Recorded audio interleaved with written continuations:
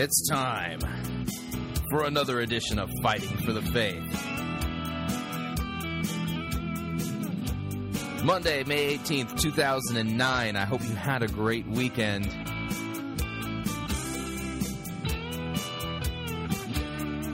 Got a big show today.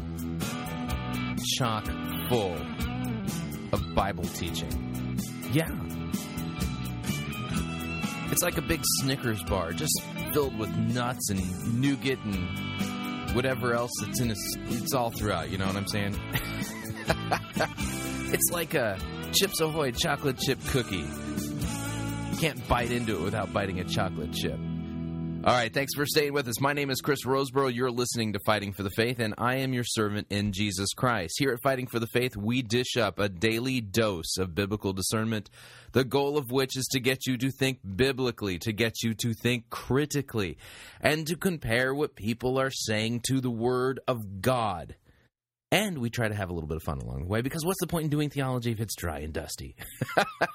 So we do serious theology. Don't think for a second that just because we have some fun here at Fighting for the Faith that we're not doing the heavy lifting. In fact, I would say that here at Fighting for the Faith, we do more heavy lifting than any seeker-sensitive church out there on the planet.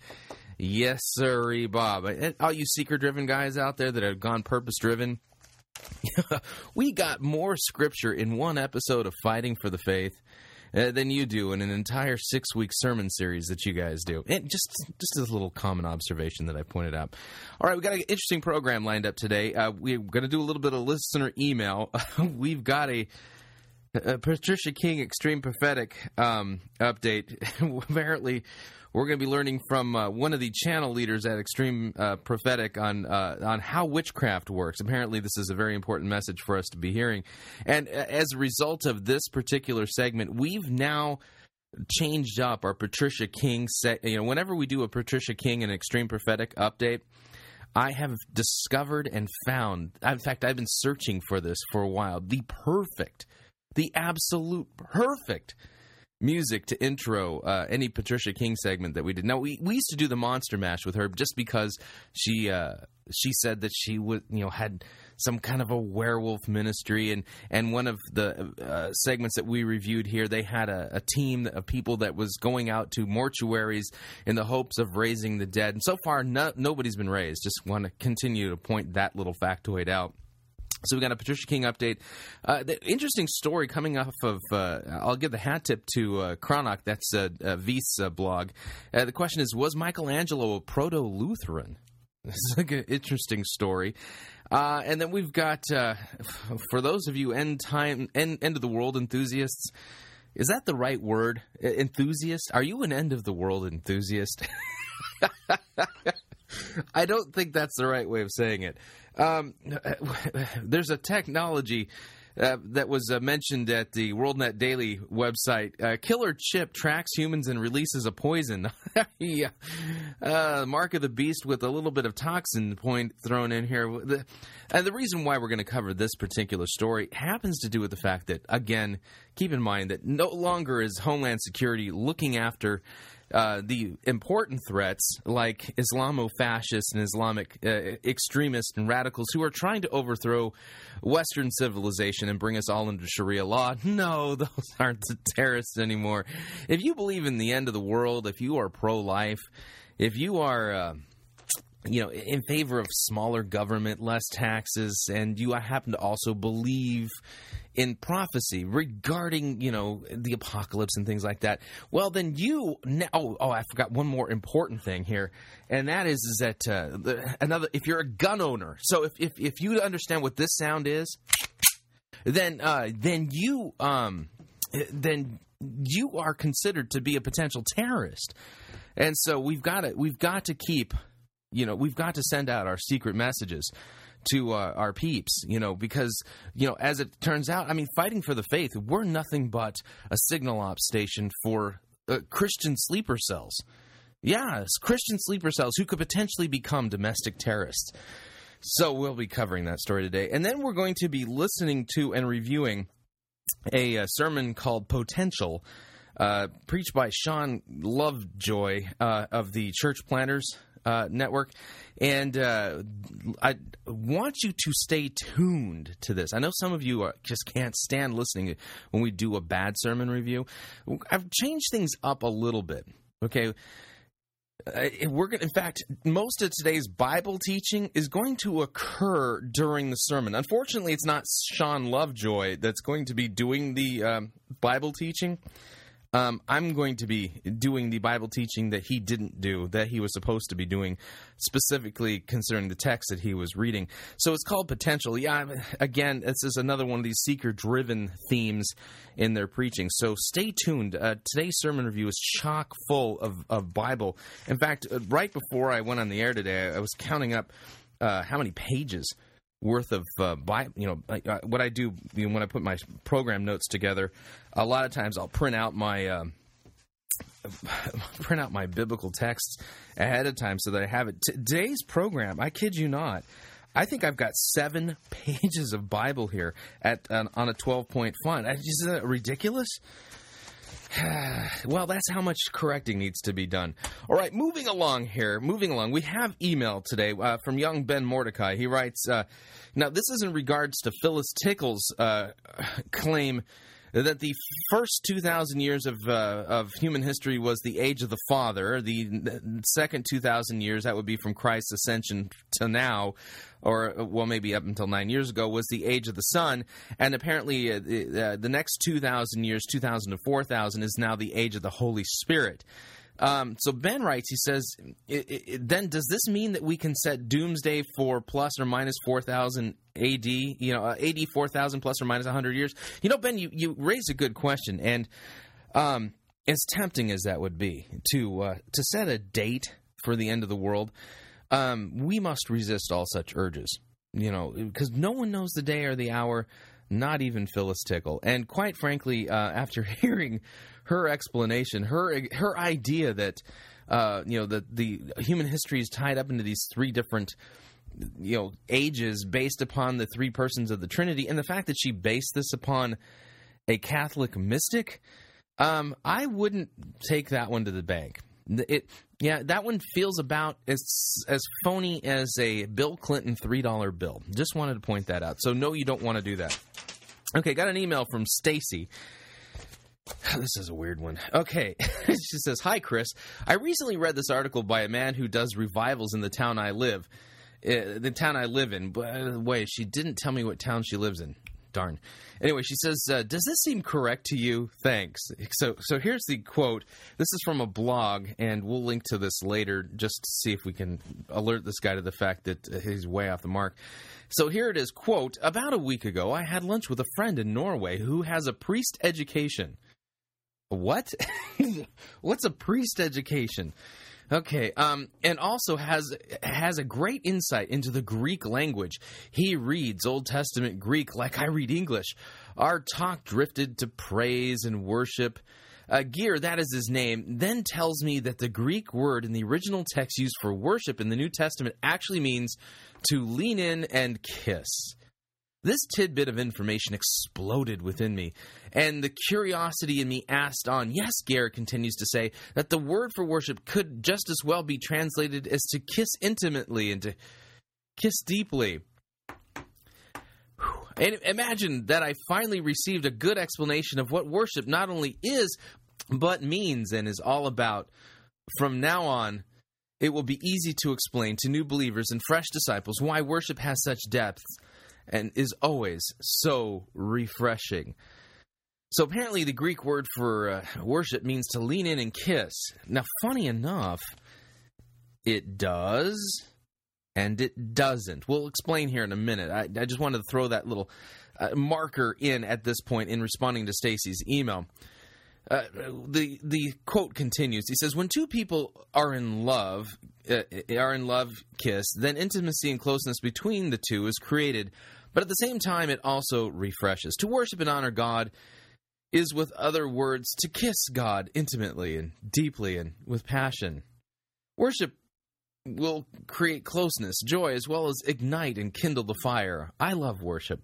We have to worship in the right place. Worshiping God early in the morning in the kitchen, or in a house church among disciples is in wonderful as well as refreshing, but may not be so on the city square or in front of unbelievers. I have been thinking I have always felt kind of embarrassed when I have seen a couple making out in the open on the commuter train or on a bus on the verge of offense and unpleasant. When it comes to kiss, one does not want to be an observer. Worship should not be observed. Worship should not be performed or showed in concert form.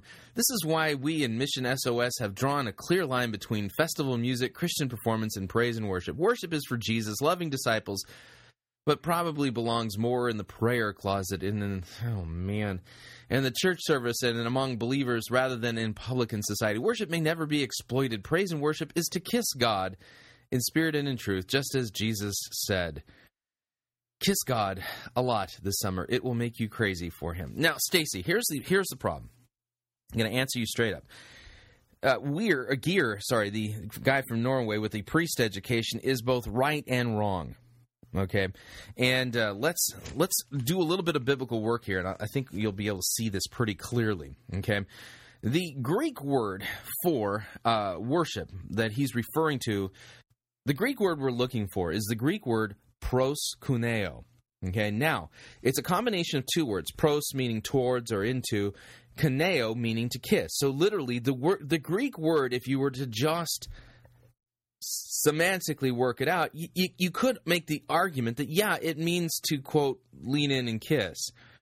But that doesn't tell the whole story. Let me give you some examples. Okay, first of all, let me read to you from probably one of the best lexicons out there, otherwise known as BDAG for you Greek guys out there.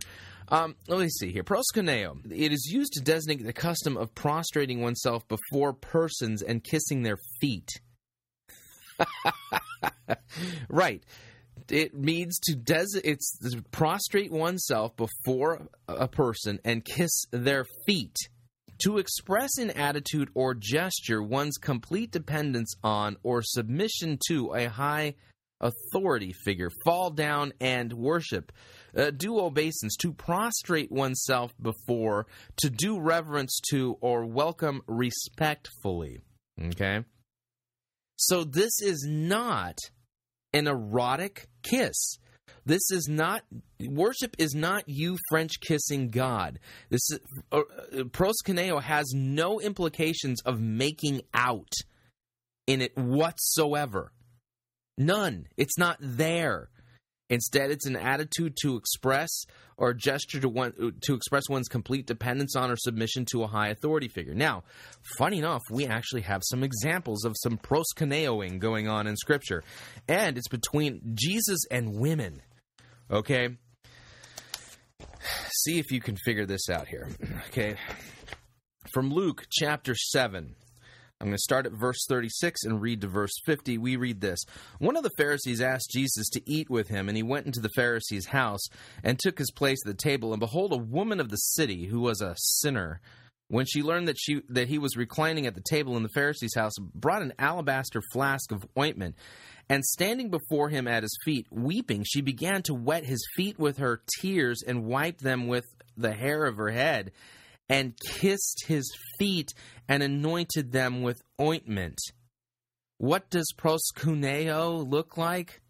It looks like this. Notice that it doesn't say that this woman of the city came in, sat next to Jesus, and gave him a big, sloppy, wet one on the lips, and next thing you know, they're making out in public, and that was her act of worship.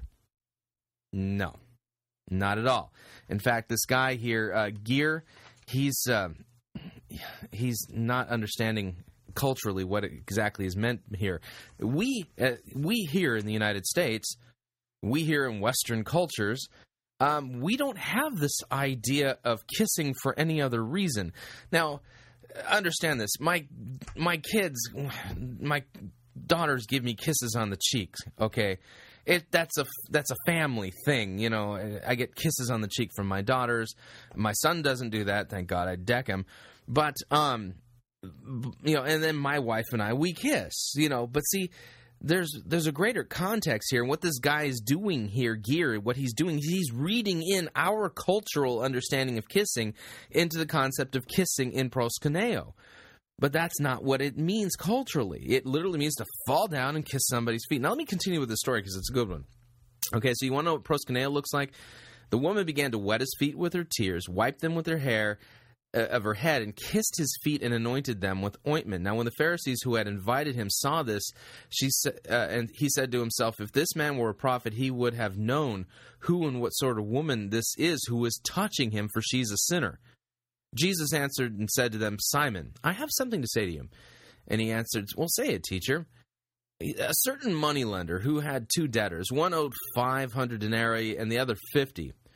When they could not pay, he canceled the debt of both. Now, which of them will love him more? Simon answered, well, the one, I suppose, for whom he'd canceled the larger debt. And he said to them, you have judged rightly. Then turning toward the woman, he said to Simon, do you see this woman? I entered your house, and you gave me no water for my feet, but she has wet my feet with her tears and wiped them with her hair. You gave me no kiss, but from the time I came in, she has not ceased to kiss my feet. Now, this is an interesting story that Jesus is telling here. Notice, right off the bat, he's talking about, he says, a moneylender had 2 debtors. One owed 500 denarii, the other 50. When they could not pay, he canceled the debt of both. This is an interesting story. Why? Because in telling this story, Jesus is telling Simon, hey, Simon, you owe me a debt. And so what's funny is that the parallel here is that Simon is the guy who quote, had the lesser of the debts, and the woman is the one who had the greater of the debts. Both of them were in debt, and neither of them could pay. That's the best part of this. So Jesus is telling this wicked story here that Simon is not going to get it until a couple days later. This is like a ticking time bomb of a story. You know, Simon, a Pharisee, he thinks he's zealous, he thinks he's righteous, he thinks he's keeping the law, right? And Jesus tells the story, says, a certain moneylender had 2 debtors, one owed 500 denarii, the other 50, and when they could not pay, neither of them pay, he canceled the debt of both. Now, which of them will love him more? So Simon, a couple days later, is going to go, wait a second. Jesus, no, he couldn't have meant that. Wait a second. Am I understanding? Jesus is saying that I owe him and I can't pay. Unbelievable for a Pharisee, right? So there's kind of a subcurrent to the story that is just gospel dangerous. It's wonderful. So anyway, we're continuing on because this shows an example of worship. Simon answers, well, the one who canceled the larger debt, he said, okay, so then turning toward the woman, he said to Simon, do you see this woman? I entered your house. You gave me no water for my feet, but she has wet my feet with her tears and wiped them with her hair. Notice the contrast is between the woman and Simon, the one who owed more and the one who owed less, but neither of them could pay, so the moneylender canceled both debts. See, that's the kicker in the story. And so what's happening here is that Jesus is comparing him to one who owes him a debt and pointing out the fact that this woman is worshiping him, that's appropriate, and that's really what he should be doing. Okay, so she's wet my feet with her tears, wiped them with her hair. You gave me no kiss, but from the time I came in, she has not ceased to kiss my feet. You should be kissing my feet, Simon. You did not anoint my head with oil, but she has anointed my feet with ointment. You should have done the same. Therefore, I tell you, her sins, which are many, are forgiven. For she loved much, but he who is forgiven little loves little. All the more reason, by the way, why you need to preach the law lawfully, because the law shows that none of us needs to be forgiven little. All of us need to be forgiven. There ain't none of us that's more righteous than this woman of the town, this sinner woman. The sad part is that Simon sees himself as somebody who needs to be forgiven little. And he said to her, your sins are forgiven. And those who were at the table with him began to say among themselves, who is this that he even forgives sins? And he said to the woman, your faith has saved you. Go in peace. Your faith has saved you. Go in peace. Now, so here's an example of what it looks like to worship. Okay? It's down on your face, kissing Christ's feet. not standing up next to him and making out. Okay? Matthew 28, by the way, also gives us another example involving a woman worshiping Christ. And notice it's not erotic. Now, after Jesus' resurrection, we read, "Now, after the Sabbath, toward the dawn of the first day of the week, Mary Magdalene and the other Mary went to see the tomb. And behold, there was a great earthquake, for an angel of the Lord descended from heaven and came and rolled back the stone and sat on it. His appearance was like lightning. His clothing was white as snow. And for fear of him, the guards trembled and became like dead men. But the angel said to the women, 'Do not be afraid, for I know that you seek Jesus who was crucified. He is not here, for he has risen as he said. Come and see the place where he lay. Then go quickly and tell his disciples that he is risen from the dead, and behold, he is going before you to Galilee. Therefore you will see him. There you will see him. See, I have told you.' So they departed quickly from the tomb with fear and great joy, and ran to tell his disciples. And behold, Jesus met them and said, 'Greetings.' And they came up and took hold of his feet and worshipped him. And Jesus said to them, 'Do not be afraid. Go and tell my brothers. Go to Galilee. There you will see me.'" So there it is. Proskuneo definitely does mean to, quote, lean in and kiss. But the idea is to kiss the feet of your God. Got it? Has nothing to do with making out. All right. So, and those of people out there that keep turning worship into that, shame on them. That is not what the Bible teaches. All right. Looking ahead here. Got to budget our time. I think what we're going to do is we're going to take our first break again a couple minutes early so I can spend a little bit more time. When we come out of the break, we have our Patricia King update. Was Michelangelo a proto-Lutheran? Interesting story there. And then Killer Chip tracks humans and releases a poison. And then at the second hour, we're going to be doing our sermon review, Sean Lovejoy's sermon. And I'll explain why we picked his sermon once we get into the second hour. So lots and lots and lots of stuff coming up. You definitely don't want to miss it.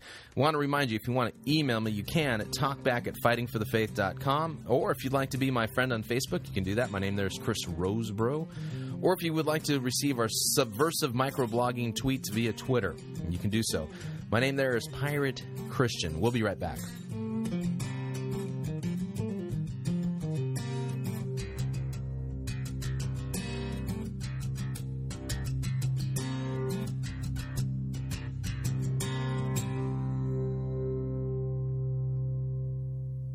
No itching ears are scratched here.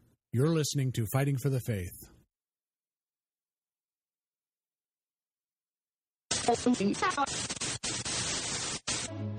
You're listening to Pirate Christian Radio. We'll be taking your false doctrine now.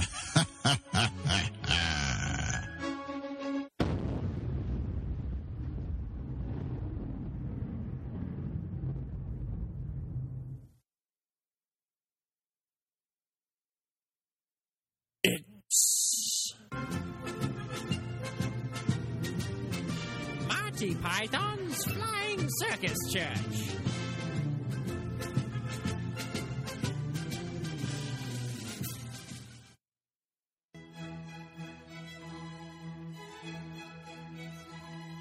Welcome to the first emergent bank of postmodernism. How can I be of service to you today, ma'am? Ever since you people changed your name to the First Emergent Bank of Postmodernism, I haven't been able to figure out what the correct balance is in my account. Every time I log into your website, I can't even figure out very basic information like what checks have cleared or whether my deposits have been credited to my account. It's like everything is shrouded in a mysterious haze. Oh, I see. So you're here because you'd like to have a conversation about this. No. I'd just like to know the current balance of my checking account, please, because my rent is due tomorrow. Well, let me pull that information up for you. Ah, yes. I see. That is very intriguing. What's intriguing? Is there something wrong? Am I overdrawn? What is my balance, please? Well, ma'am, it appears that your balance may or may not be what you think it should be. What's that supposed to mean? Just look on the computer screen and tell me the number where it says account balance. Well, ma'am, I would never be so arrogant as to presume that I could actually know with any degree of certainty what the balance of your account is. What does arrogance have to do with telling me my bank account balance? Just read me the number. Well, you see, that's just it. A specific number is so final, so narrow, so limiting. This idea that your bank balance is merely a fixed and limited numerical truth is just an artifact from the modern society. Well, we've moved on beyond modernism, and we're now experiencing the liberation and the freedom of postmodern ways of interpreting the truth. Are you out of your mind? Well, don't you see? It's not the number that is so important. That is merely a cold and detached way of understanding truth. To say that any of us can know what truth is nothing more than pure arrogance on our part. Who are we to say that we can know truth? We feel it's more important to humbly approach the question of account balances by having community conversations about whether or not you earn the money in your bank account in a way that doesn't support the theo-capitalist suicide machine. It's more important to ask you to think about what is the best use of this money in your account rather than just give you a fixed figure. This conversation is pointless. Look, right here, according to my calculations, I should have $2,356 in my checking account. Well, is it in there or not? You may or may not be correct in your assertion. Some people who are sensitive to these sorts of limiting ideas may or may not agree with your calculations, while others who may or may not be smarter than me may believe that your calculations regarding your bank balance are overly influenced by a male-dominated Western culture. That's it. I'm closing my account. You give me my $2,356 right now. That was a disgusting display of pride and arrogance. Keep that up and I will have to call the manager and have you thrown out of here. Great idea. You call your manager because I want to close my account right now. Well, I would call my manager, but I'm not certain that she's even here.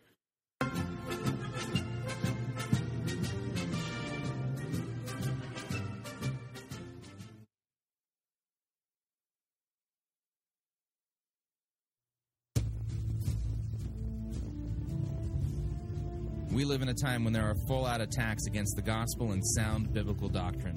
One particular threat that you need to know how to protect yourself from is the attack against the doctrine of the penal substitutionary atonement. J.I. Packer called this doctrine the heart of the gospel, and this doctrine is now being openly attacked by liberals and emergents alike. This is why Pirate Christian Radio is featuring the book Pierced for Our Transgressions, Rediscovering the Glory of Penal Substitution. This book lays out the biblical underpinnings of this non-negotiable doctrine as well as its rich historical pedigree. After reading this book, you'll have a deep biblical understanding of what Christ accomplished for you on the cross, as well as possess a sound biblical and historical defense against those who are attacking this important doctrine. Pierced for Our Transgressions is available at piratechristianradio.com and is only $25 plus $4 shipping and handling, and all proceeds help to support Pirate Christian Radio. So log on to piratechristianradio.com and order your copy today.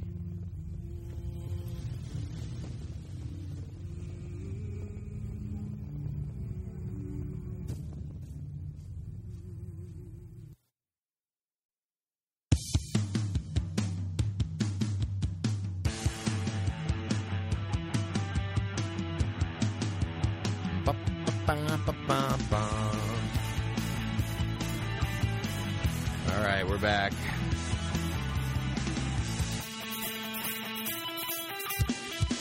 Doing the white man overbite.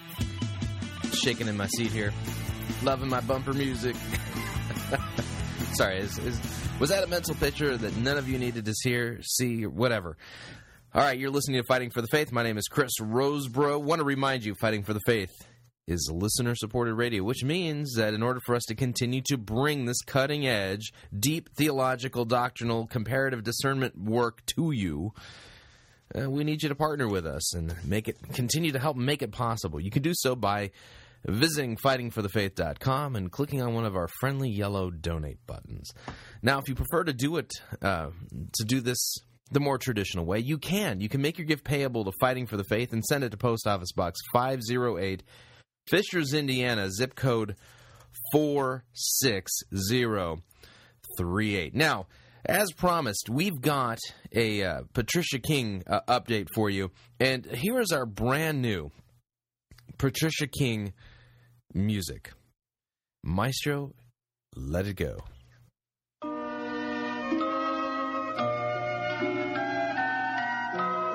That's right. Those of you familiar with the old Peabody and Sherman show will remember this as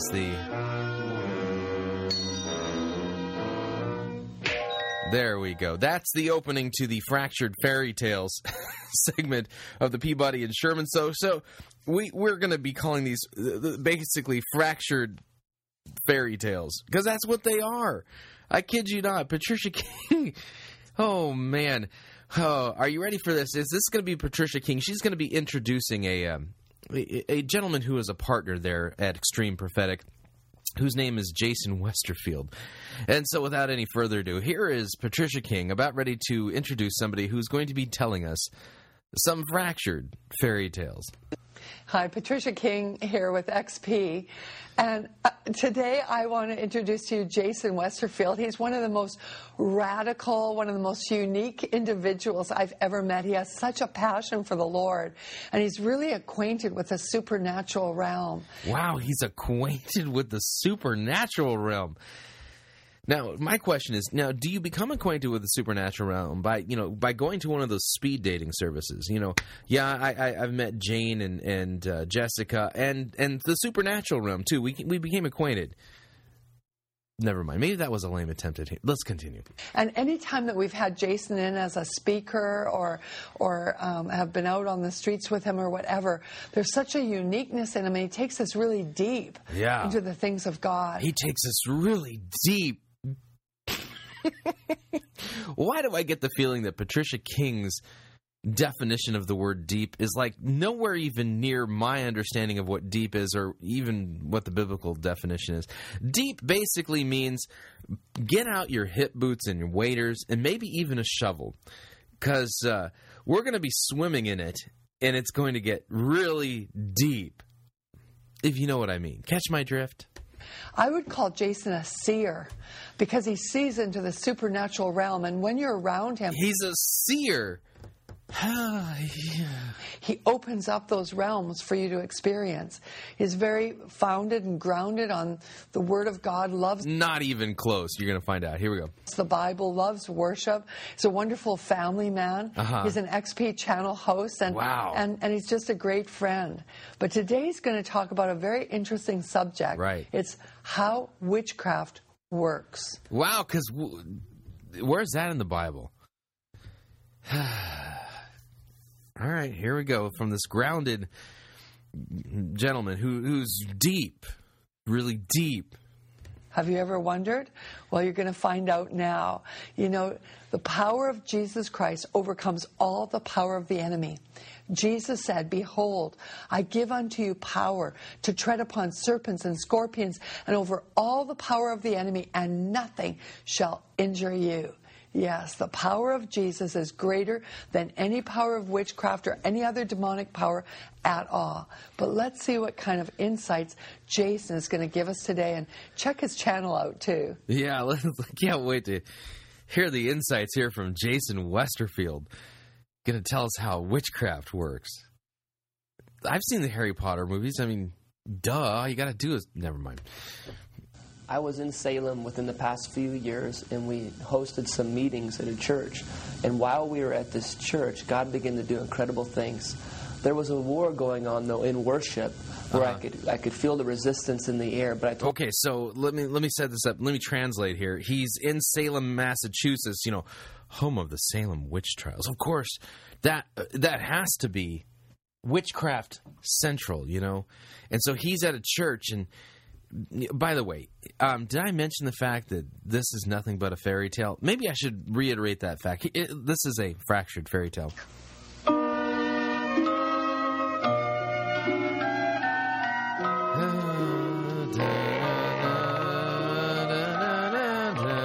Okay, by the way, let's continue. So I think you get it. Here we go. Told the people, I said, if you'll keep pressing past this, God will begin to really come down in this place. Let's eagerly desire. Let's begin to press in. The kingdom of God suffers violence, and the violent will take it by force. In our passion, in our hunger, our thirst, our desperation, let's really begin to contend for this thing. We don't have to go after the enemy. Let's just go after God with all our heart, because when we go after Him, He's already coming towards us. He'll begin to come down from the heavens and clear out everything. So I don't care if something's the witchcraft capital or not. Jesus is the Lord over all creation. Did any of you understand a word that he just spoke? Hang on. Let me back up the video here.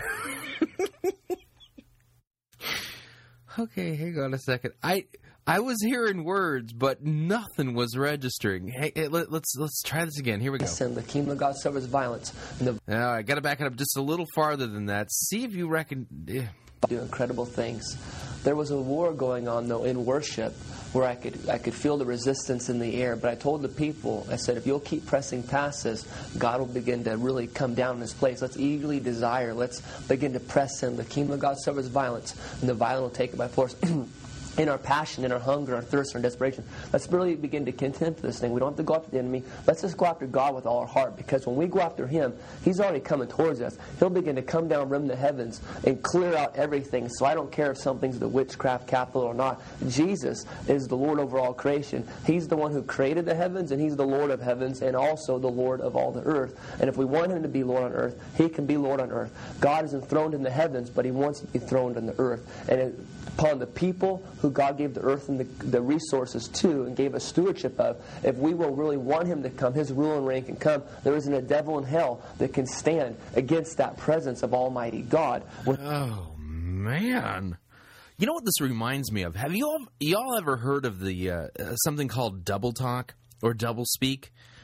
Believe it or not, there are guys that are, well, guys and gals out there that are experts in double talk and double speak. And I remember once I was at a conference, and they had hired one of these guys to come and do his shtick on double talk.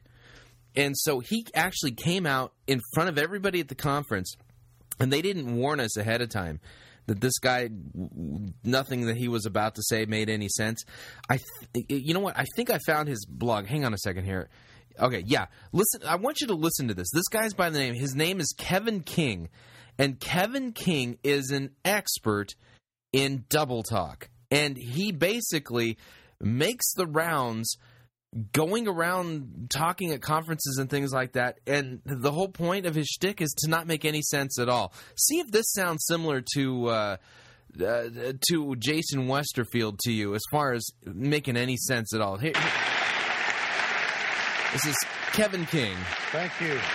Ladies and gentlemen, the information that I'm about to share with you is without question one of the two key ingredients for total success in the 21st century. The many requests that are made to fulfill the expectations from the first moment that you even consider the time that it takes to create the obligation. It must be necessary in order for others to save face if the problems can bring the subject, whenever possible, to involve the participants that would not normally have as much input under these working conditions. Now, they all see a need to react on short notice in each of these steps more closely before the issues can even be addressed. And I personally have found that most of the training in America begins by dividing the time, which is the basis that you must set standards for. The need is always followed by the solution as quickly as possible, because one of the most important uses of this can become an even larger liability as the word spreads around the country. Okay, now... Now, I know you were hearing words and that guy was speaking with conviction as if he knew what he was talking about. But again, his name is Kevin King, and he is a master at something called doublespeak or double talk. None of that made any sense, and that's on purpose. Now, in the video here, that I'm looking at as he's presenting this double talk, people are looking at him like, okay, it sounds important, but none of it makes any sense. I think Jason Westerfield here of Extreme Prophetic is doing the same thing. I think he's engaging in double talk. Let's, again, back up the tape and see if you can make any sense of these sentences. I do incredible things. There was a war going on, though, in worship where I could feel the resistance in the air. But I told the people, I said, if you'll keep pressing past this, God will begin to really come down in this place. Let's eagerly desire. Let's begin to press in. The kingdom of God suffers violence, and the violent will take it by force. In our passion, in our hunger, our thirst, our desperation, let's really begin to contend for this thing. We don't have to go after the enemy. Let's just go after God with all our heart, because when we go after Him, He's already coming towards us. This is total double talk. Oh, man. Begin to come down from the heavens and clear out everything. So I don't care if something's the witchcraft capital or not. Jesus is the Lord over all creation. He's the one who created the heavens, and He's the Lord of heavens, and also the Lord of all the earth. And if we want Him to be Lord on earth, He can be Lord on earth. Right. God is enthroned in the heavens, but He wants to be enthroned on the earth. So God's enthroned in the heavens, but He wants to be enthroned on the earth. This is just complete double talk. But of course, Patricia King told us that he was really grounded in the... And upon the people who God gave the earth and the resources to and gave us stewardship of, if we will really want Him to come, His rule and reign can come, there isn't a devil in hell that can stand against that presence of Almighty God. Yeah, this definitely sounds like double talk. Let's compare. And it seems to embrace the entire meaning of the situation. If they could have appealed to each one of them before they even made their requests.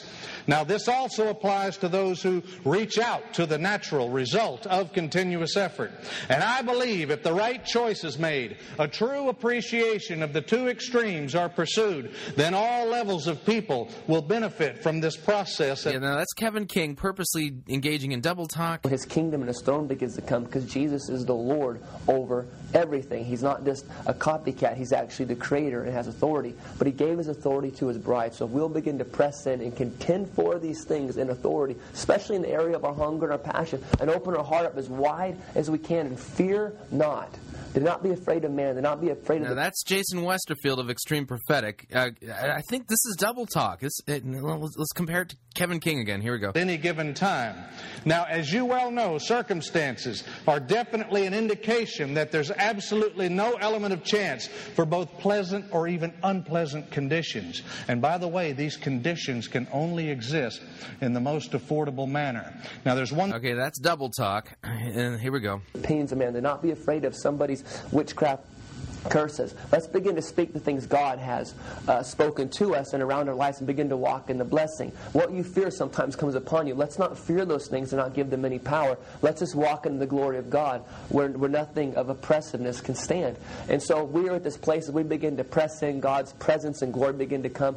And God said, I want you to begin to call out different conditions. We're right there in Salem, Massachusetts. So I start calling out different conditions and people. The fire of God began to come. People were getting delivered. People were getting healed miraculously right in this place. It was absolutely incredible. A lot of people with insanity, mental illnesses, bipolarity, this torment and harassment, depression, got completely freed over these people.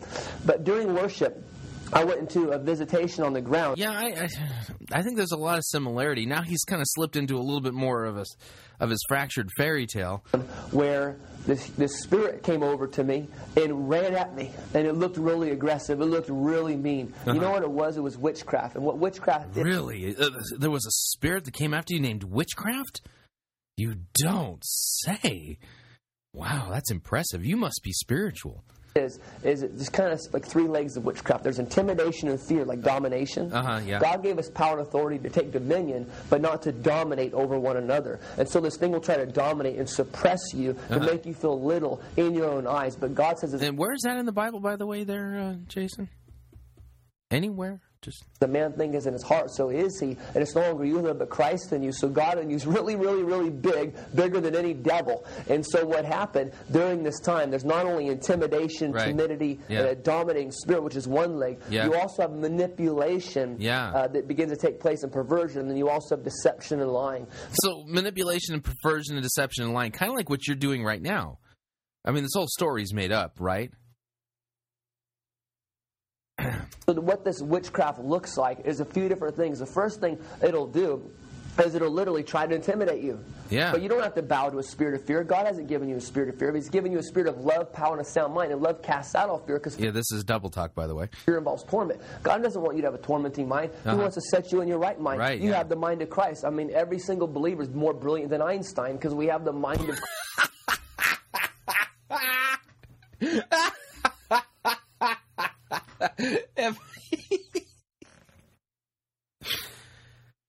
Oh, let me back that up. This is just ridiculous. Hey.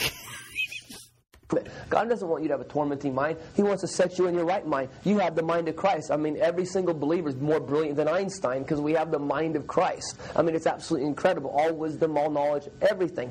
So what we need to do is begin to press into God, not give in to occultic powers, not give in to the spirit of the Right. world, the spirit of this world, which is anti-Christ. It's not anti-Jesus. He's a great guy. People think that in the world. But it's anti-Christ. It's anti-anointing. But if it's no longer you who live, but Christ in you, the hope of glory, it's the anointing in you. It's anti-anointing. The thing that Yeah, this again, he slipped into this double talk. One thing that I want to make perfectly clear, just like everything I've said up to this point.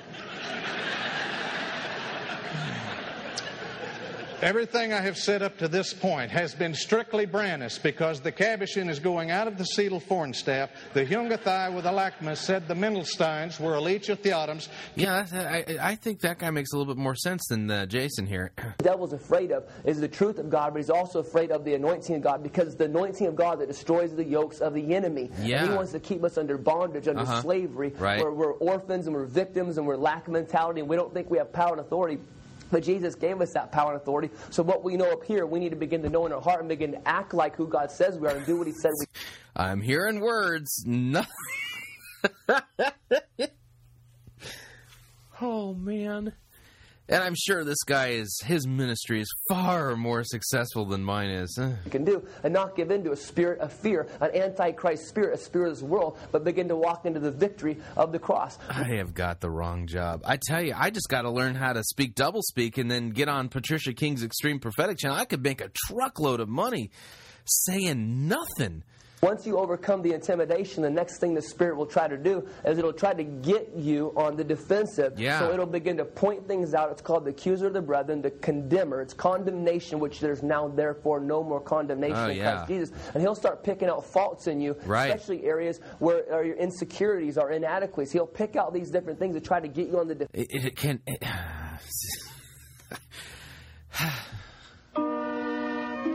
Yep, that's what it was. It was a fractured fairy tale. We'll make it into a post over at the Museum of Idolatry at alittleleaven.com. We'll put it up there, and we'll even put up the Kevin King double talk thing so that you guys. Oh man. The crazy things that cross our desk here at Fighting for the Faith and Pirate Christian Radio. That was absolutely just loony. If any of you can make any sense of that, please, could you send me the Jason Westerfield decoder ring? Because that was truly a coded message. All right, time for some news here. The headline reads, Michelangelo and the Spirituality are calling your office. Yeah. Apparently, Michelangelo was a proto-Lutheran, didn't even know it. This is actually from a link off of the Chronok blog website. That's Gene Edward Veith's blog. It's really a good one. You should link to it if you don't already get the RSS feed. So this story reads this. So PBS's Secret of the Dead this evening featured a fascinating program on Michelangelo, rooted specifically in the theory of Italian art historian Antonio Forcellino that Michelangelo was a member of an informal 16th century reform movement called the Spirituali. My Italian really stinks here. While studying Michelangelo's sculpture of Moses, part of the tomb of Julius II, Forcellino began to notice certain, quote, anomalies that gave him pause. Further research, especially in the Vatican archives, led to the relationship between Michelangelo and Cardinal Reginald Pole, Cardinal Urkel Gonzaga and Vittoria Colonna, who was a noblewoman. What these folks had in common was a desire to reform the Catholic Church from within. In fact, Pole's views on justification, like Gaspar Contarini's, bears a striking resemblance to Luther's, although not identical to it. Forcellino believes a tortured, conflicted Michelangelo began to ask the question that seemed to be in the air in the 16th century. That was, what must I do to be saved? Grace cannot be purchased, Michelangelo wrote to Colonna, in light of the indulgences controversy and influenced by spirituality and the Christocentric discussions of reform and renewal. The work of Il Maestro began to focus increasingly on Christ and a direct relationship with God rather than on the institutional church, its clergy, and its sacraments. By 1547, Pole, then a papal governor in northern Italy, was at the center of a network of reform-minded clergy, laity, and artists. They were educated, wealthy, sympathetic to many of the same concerns as the Protestants, although they themselves were not Protestants. Pole was seen as a man who could bridge the divide between Rome and the Reformers. Michelangelo, a member of the network, began to produce images that mirror these ideas, say one scholar in the Secrets documentary. But the spirituality began making the authorities nervous, and Cardinal Carafa, a nobleman from Naples, became Pope Paul III's top heresy hunter, inquisitor general for Rome, and he despised anything that smacked of Lutheranism, and to him the spirituality were secret Lutherans. And that included, believe it or not, Michelangelo. Carafa denounced the master painter's second coming of Christ, not only because of the rampant nudity, but also because it focused too much on man and his relation to Christ and not to the church. Interesting. With Gonzaga and Pole relatively protected because of their high status, Carafa went after Vittoria Colonna's favorite preacher, Bernardino Ochino, and other lesser-known reform-minded Italians. Ochino fled to Switzerland. They want to reform the church, starting with my death. Now I can't take off the mask and speak the truth, he later wrote to Colonna, who strangely betrayed him and turned the letter over to Carafa, which inflamed his mission to stamp out heresy, pushing the spirituality underground. According to the program, the benefits of Christ's death would be the lasting work of the spirituality, the supreme expression of their belief that reform of the church meant a focus on Christ and the cross. While good works are important, justification by faith is the key to salvation. The church, its clergy, and its sacraments, again, are nowhere to be found. So apparently, Michelangelo, according to this PBS series, program that was out called The Secrets of the Dead, was a member of an underground group of reformed-minded Catholics who believed in justification by grace through faith, and they wanted a Christocentric, cross-centric reform of the church. This is very interesting. So I think that's worth a read. Anyway, I just wanted to pass that along to you because, well, apparently... I think that's more interesting than the Illuminati and the so-called angels and demons theory that Dan Brown, because that movie just came out over the weekend. All right, for those of you out there, this falls into the category of end times prophetic interesting information, and we pass it along just because now that I'm considered to be a potential domestic terrorist in the United States, because I am pro-life, because I am in favor of smaller government. I'm not a socialist, and I own several weapons, and I believe in end times prophecy. This is the type of information that now, as somebody who could potentially be a terrorist in the United States, according to the Obama administration and their misuse of Department of Homeland Security, I feel beholden to pass this type of information along. From last week, we read a killer chip tracks humans and releases poison. This is an RFID chip that somebody had filed for a patent in Germany. This is by Jay Baggart of WorldNet Daily. We read, "You can run, but you cannot hide. And if you try, one push of a button will cause a lethal dose of poison to immediately begin flowing through your body." I wish this was science fiction, but this is not. That's the Orwellian future a Saudi Arabian inventor was seeking to bring to Germany until the nation's patent office announced last week that it was rejecting his request to patent what has been dubbed the killer chip. This should make us all a little bit nervous that such a technology exists and that anyone wants to apply, and put stuff like this into practice. The tiny semiconductor device is intended to be surgically implanted or injected into the body, according to the patent application, for the purpose of tracking visitors from other nations by global positioning satellites and preventing them from overstaying their visas.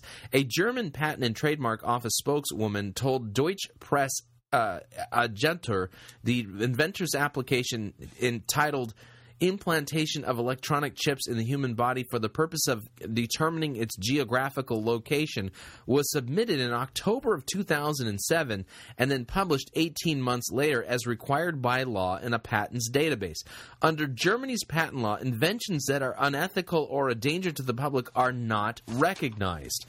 In recent times, the number of people sought by security forces has increased, the Jeddah-based inventor wrote in his application, that's his patent application. The device would emit encrypted radio waves that would be picked up by satellites and used to track fugitives from justice, terrorists, illegal immigrants, criminals, political opponents, defectors, domestic help, and Saudi Arabians who don't return home from pilgrimages, Sweden's The Local reported. The application included a request to patent a Model B of the device that could release poison to, quote, eliminate the individual if he or she became a security risk. Quote, I apply for these reasons and for the reasons of state security and the security of citizens, the statement reads. German law allows for foreigners to apply for patents in the country, though a local representative in the case of the killer chip, a Munich law firm, was used. Most people apply for patents in several countries, and this inventor probably did, Stephanie Kruger of the Patent Office said. That leaves open the possibility the Saudi inventor will find success for receiving his patent in another country. There you have it. Saudi Arabian guy, in the name of security, has invented an RFID chip that would be used to track people using global positioning satellites, and if you become a security threat, it would inject you with a lethal toxin that would kill you. Isn't that great? The future, it looks so bright. Oh, boy. All right, when we come back, we're going to dive into our sermon review. It's a sermon, the name of the sermon series is called Potential, and the reason I picked it is because, Sean Lovejoy happens to be the leader of a church planting network, and I consider him to be the boss. At least his church is the one responsible for such men as Gary Lamb and Tad Grandstaff, who we reviewed sermons here before. And so we're going to take a look at what the mothership is doing by looking at this potential sermon from Sean Lovejoy. And unfortunately, I kid you not, it's going to take 6 pages of Bible to undo what he's done wrong. So if you're looking for some good Bible teaching, stay tuned for our sermon review today. Unfortunately, it's not going to be coming from Sean Lovejoy. It's got to come from me. So we got lots of ground to cover here. And so, by the way, if you'd like to email me, you can at talkback@fightingforthefaith.com. That's talkback@fightingforthefaith.com. If you'd like to be my friend on Facebook, you can do that too. Look me up. My name is Chris Roseborough. Or if you would like to receive our subversive microblogging tweets via Twitter, you can do that as well. My name there is Pirate Christian. We'll be right back.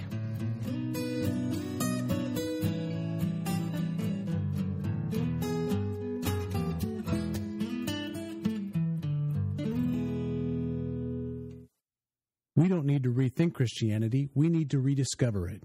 You're listening to Fighting for the Faith. We live in a time when there are full-out attacks against the gospel and sound biblical doctrine. One particular threat that you need to know how to protect yourself from is the attack against the doctrine of the penal substitutionary atonement. J.I. Packer called this doctrine the heart of the gospel, and this doctrine is now being openly attacked by liberals and emergents alike. This is why Pirate Christian Radio is featuring the book Pierced for Our Transgressions, Rediscovering the Glory of Penal Substitution. This book lays out the biblical underpinnings of this non-negotiable doctrine as well as its rich historical pedigree. After reading this book, you'll have a deep biblical understanding of what Christ accomplished for you on the cross, as well as possess a sound biblical and historical defense against those who are attacking this important doctrine. Pierced for Our Transgressions is available at piratechristianradio.com and is only $25 plus $4 shipping and handling, and all proceeds help to support Pirate Christian Radio. So log on to piratechristianradio.com and order your copy today.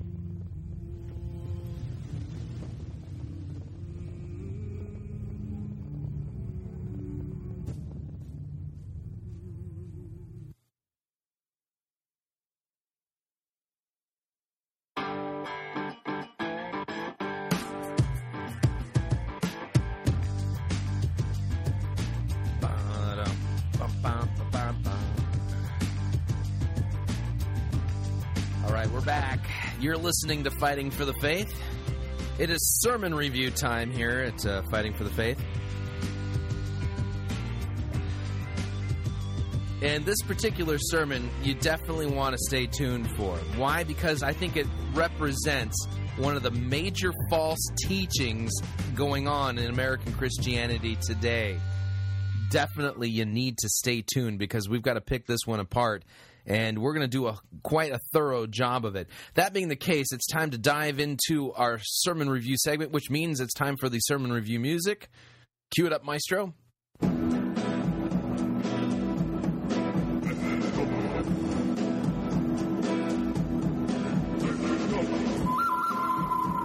That's right. Our sermon review music is from that spaghetti western known as The Good, The Bad, and The Ugly. Written by Hugo Montenegro, by the way. So today's sermon is entitled Potential. And this is a quintessential example of a man-centered, off-topic biblical sermon. Sean Lovejoy does actually quote the Bible here, but the problem is that he misses the whole point, and he's not dealing in biblical categories. Nope. He's dealing in success categories, whether or not you have potential. And so we're going to actually take the time today in this particular sermon to pick it apart. It's only 33 minutes long, but with these 6 pages of biblical commentary that we're going to have to bring to bear here, in that single space, 12-point font, by the way. You don't want to miss it. All right. I've had enough of the good, the bad, and the ugly. Let's get on to the sermon review, all right? Okay, so without any further ado, this is Sean Lovejoy. His church, I think it's Mountain Lake Church, and it's in Georgia. I've been there, and he's part of this church planting network thing. And like I said, I consider him to be the boss, the guy who's responsible for men like Gary Lamb and Tad Grandstaff. So without any further ado, here is Sean Lovejoy. From Alabama, what can I say? Hey, good morning. Morning. Hey, I hope you're ready today. I hope you're ready to hear from God. We're kicking off our new series today, Unleashing the Real Total Potential in Our Lives and realizing it personally, corporately, as a church. And we're got to stop there. Unleashing the potential? We're not dealing in Christian doctrinal categories at this point. Already, we are off the reservation. Christianity is not about unleashing your potential, either corporately or individually. It's not. Christianity, in fact, what did Christ tell us to do? To go and preach repentance and the forgiveness of sins. Now, I'm going to make something really clear. If you don't understand the problem biblically that God has called the church and for us to address, it's the problem that Christ addressed on the cross, then you don't even know what Christianity is about. And I know I'm being hard on Sean. I've met Sean. We've talked. We email from time to time. And I'm being hard on him because the wounds of a friend, let me tell you, are much better than the kisses of an enemy. At this point, we are off the reservation. Nowhere in the writings of the church fathers, nowhere in Christian history, nor in the Bible, do we find the category of unleashing your potential. In fact, as sinners, we have no potential. We are dead in trespasses and sins. The church is called to proclaim Christ and Him crucified for sins. It's not Christ and Him crucified so that you can maximize your potential or experience your potential either corporately or whatever. We're called to go and proclaim the gospel, which means that God doesn't look at people and go, I think that person has a lot of potential. No, none of us. We're all sinners. None of us has a potential, at least not when it comes to the kingdom of God. Until we are raised from the dead, until we are regenerated, until God literally gives us faith, we have no kingdom potential whatsoever. And Christianity is not about helping you experience potential. And as you hear this sermon develop, unfortunately, we're going to have to say that what Sean is saying absolutely contradicts a biblical understanding of our life and our vocation and how we serve God. Let's continue. We're going to be doing this by examining one of the coolest guys, my favorite guy in the Bible. I've never done a message series on this guy. We're going to be talking a ton over the next 3 weeks about Abraham. And we're going to be learning a lot about how to unleash our potential by examining his life. Never done a series on him. Okay, we're going to learn a lot about how to tap into our potential or unleashing our potential by looking at Abraham's life. Oh, boy. All right. I'm going to have to do this out of order. I'm going to do this now. I'm going to front load this a little bit here. And the reason why is because you have to understand biblically when we look at Abraham's life, there's a very specific aspect to Abraham's life that God wants us to look at. And it has nothing to do with unleashing his potential. Okay? Nothing to do with unleashing his potential. It has to do with faith. Faith. Now, I'm going to read Galatians chapter 3. Remember, Galatians was written to, the letter to the epistle to the Galatians was written to a church that had gone off the reservation. They had added works righteousness through the keeping of certain Mosaic laws to Christianity, and by thus doing so, they canceled it out. It was no longer a gospel. That's why in Galatians chapter 5, Paul says, "You who would be justified by the law, you have been alienated from Christ, and you have fallen from grace."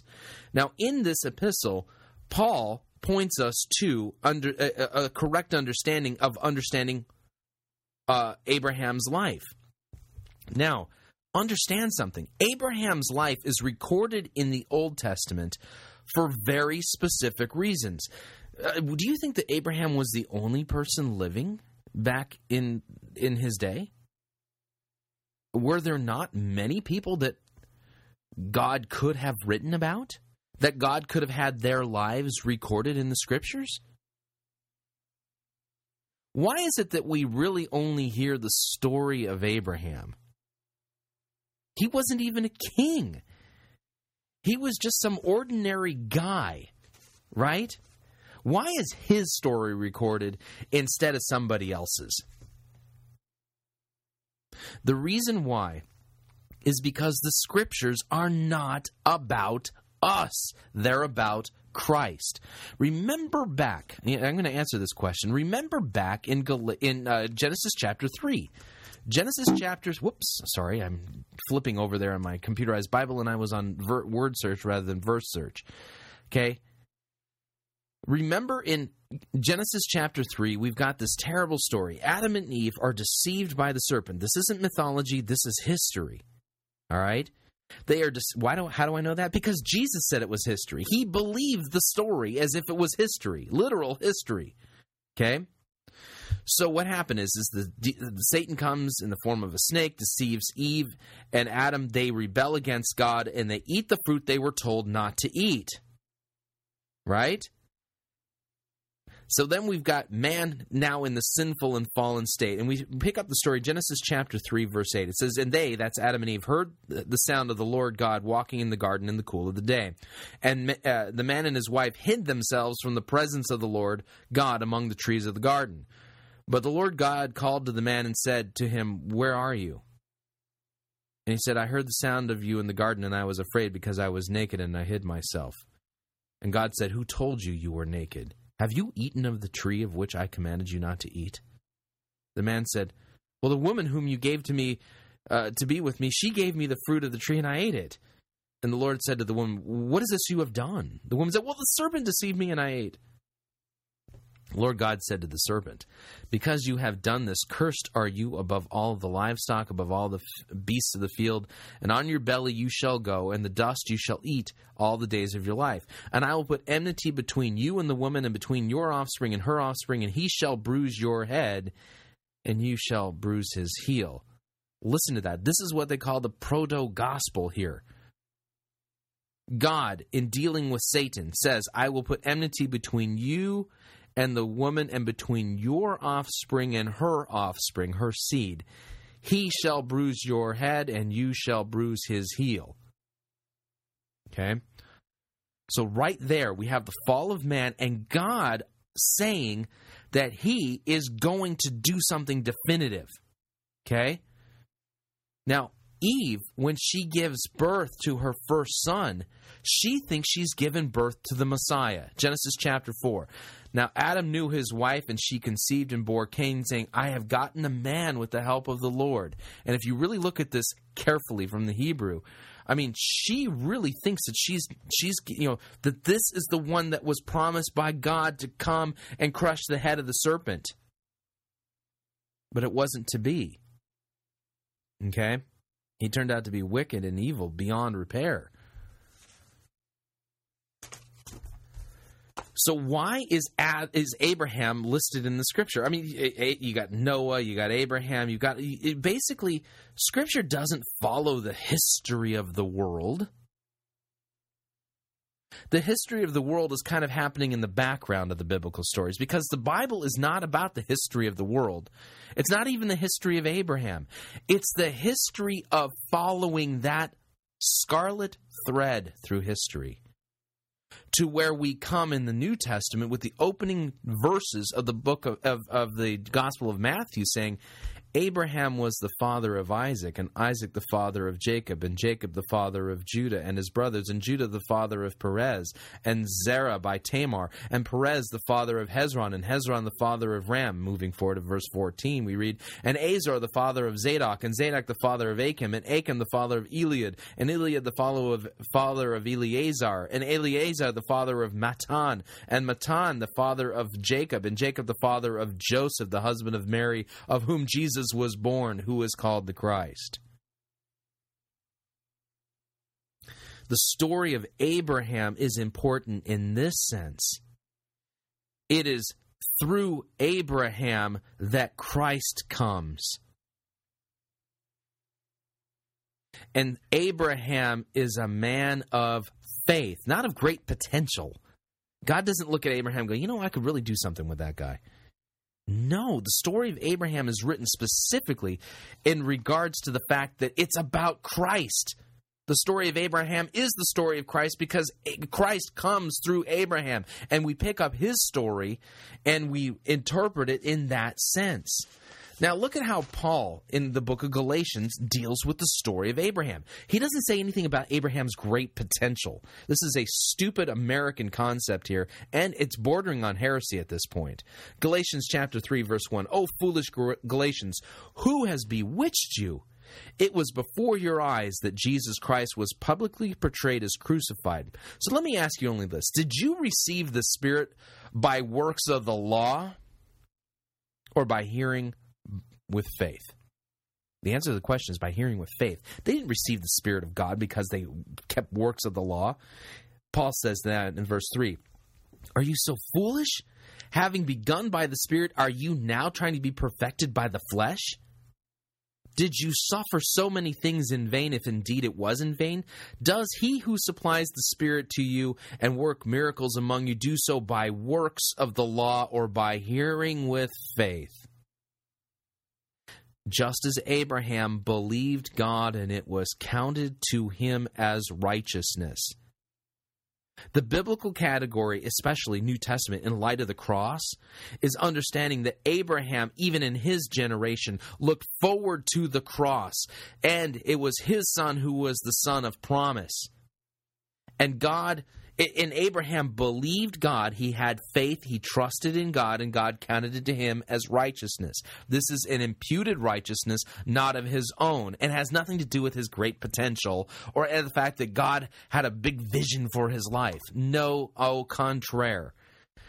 Verse 7, Now know then that is those of faith who are the sons of Abraham, and the Scriptures, foreseeing that God would justify the Gentiles by faith, preached the gospel beforehand to Abraham, saying, In you shall all the nations be blessed. So then those who are of the faith are blessed along with Abraham, the man of faith. The biblical category is the faith of Abraham. You are a child of Abraham when you have faith and trust in Christ alone, not your own works, for salvation. God reckons your faith to you as righteousness the same way he reckoned Abraham's faith as righteousness. And that faith is a gift from God. You don't go back and read the story of Abraham and say, God saw great potential in him and had a big plan for his life. You are off the Bible at this point. Even if you're quoting the Bible, you're off topic. For all who rely on works of the law are under a curse, for it is written, Cursed be everyone who does not abide by all the things written in the book of the law and do them. Now it is evident that no one is justified before God by the law, for the righteous shall live by faith. But the law is not of faith, rather the one who does them shall live by them. Christ redeemed us from the curse of the law by becoming a curse for us, for it is written, Cursed is everyone who is hanged on a tree. So that in Christ Jesus the blessing of Abraham might come to the Gentiles, so that we might receive the promised Spirit through faith. Did you catch that? Verse 14, Galatians 3 says, So that in Christ Jesus the blessing of Abraham might come to the Gentiles. You want the blessing of Abraham? It comes to us by faith. And what is that blessing? The forgiveness of sins and the imputed righteousness of God. That's the important thing to focus on if you're going to focus on Abraham. If you're going to preach about Abraham as having great potential and God having a big vision for his life, you're missing the point. To give a human example, verse 15, brothers, even with a man-made covenant, no one annuls it or adds to it once it's been ratified. Now, the promises were made to Abraham and to his offspring. Now, it doesn't say, and to offsprings, or seeds, referring to many, but referring to one, and to your seed, that's your offspring, who is Christ. That is what I mean. The law, which came 430 years after, does not annul a covenant previously ratified by God, so as to make the promise void. For if the inheritance comes by the law, it is no longer comes by the promise, but God gave it to Abraham as a promise. So why then the law? It was added because of transgressions until the offspring, that's Christ, should come to whom the promise had been made, and it was put in place through angels by an intermediary. Now an intermediary implies more than one, but God is one. Is the law, therefore, contrary to the promises of God? Well, certainly not. For if a law had been given that could give life, then righteousness would indeed be by the law. But the Scriptures imprisoned everything under sin, so that the promise by faith in Jesus Christ might be given to those who believe. Now, before faith came, we were held captive under the law, imprisoned until the coming faith would be revealed. So then the law was our guardian until Christ came in order that we might be justified by faith. But now that faith has come, we are no longer under a guardian. For in Christ Jesus you are all sons of God through faith.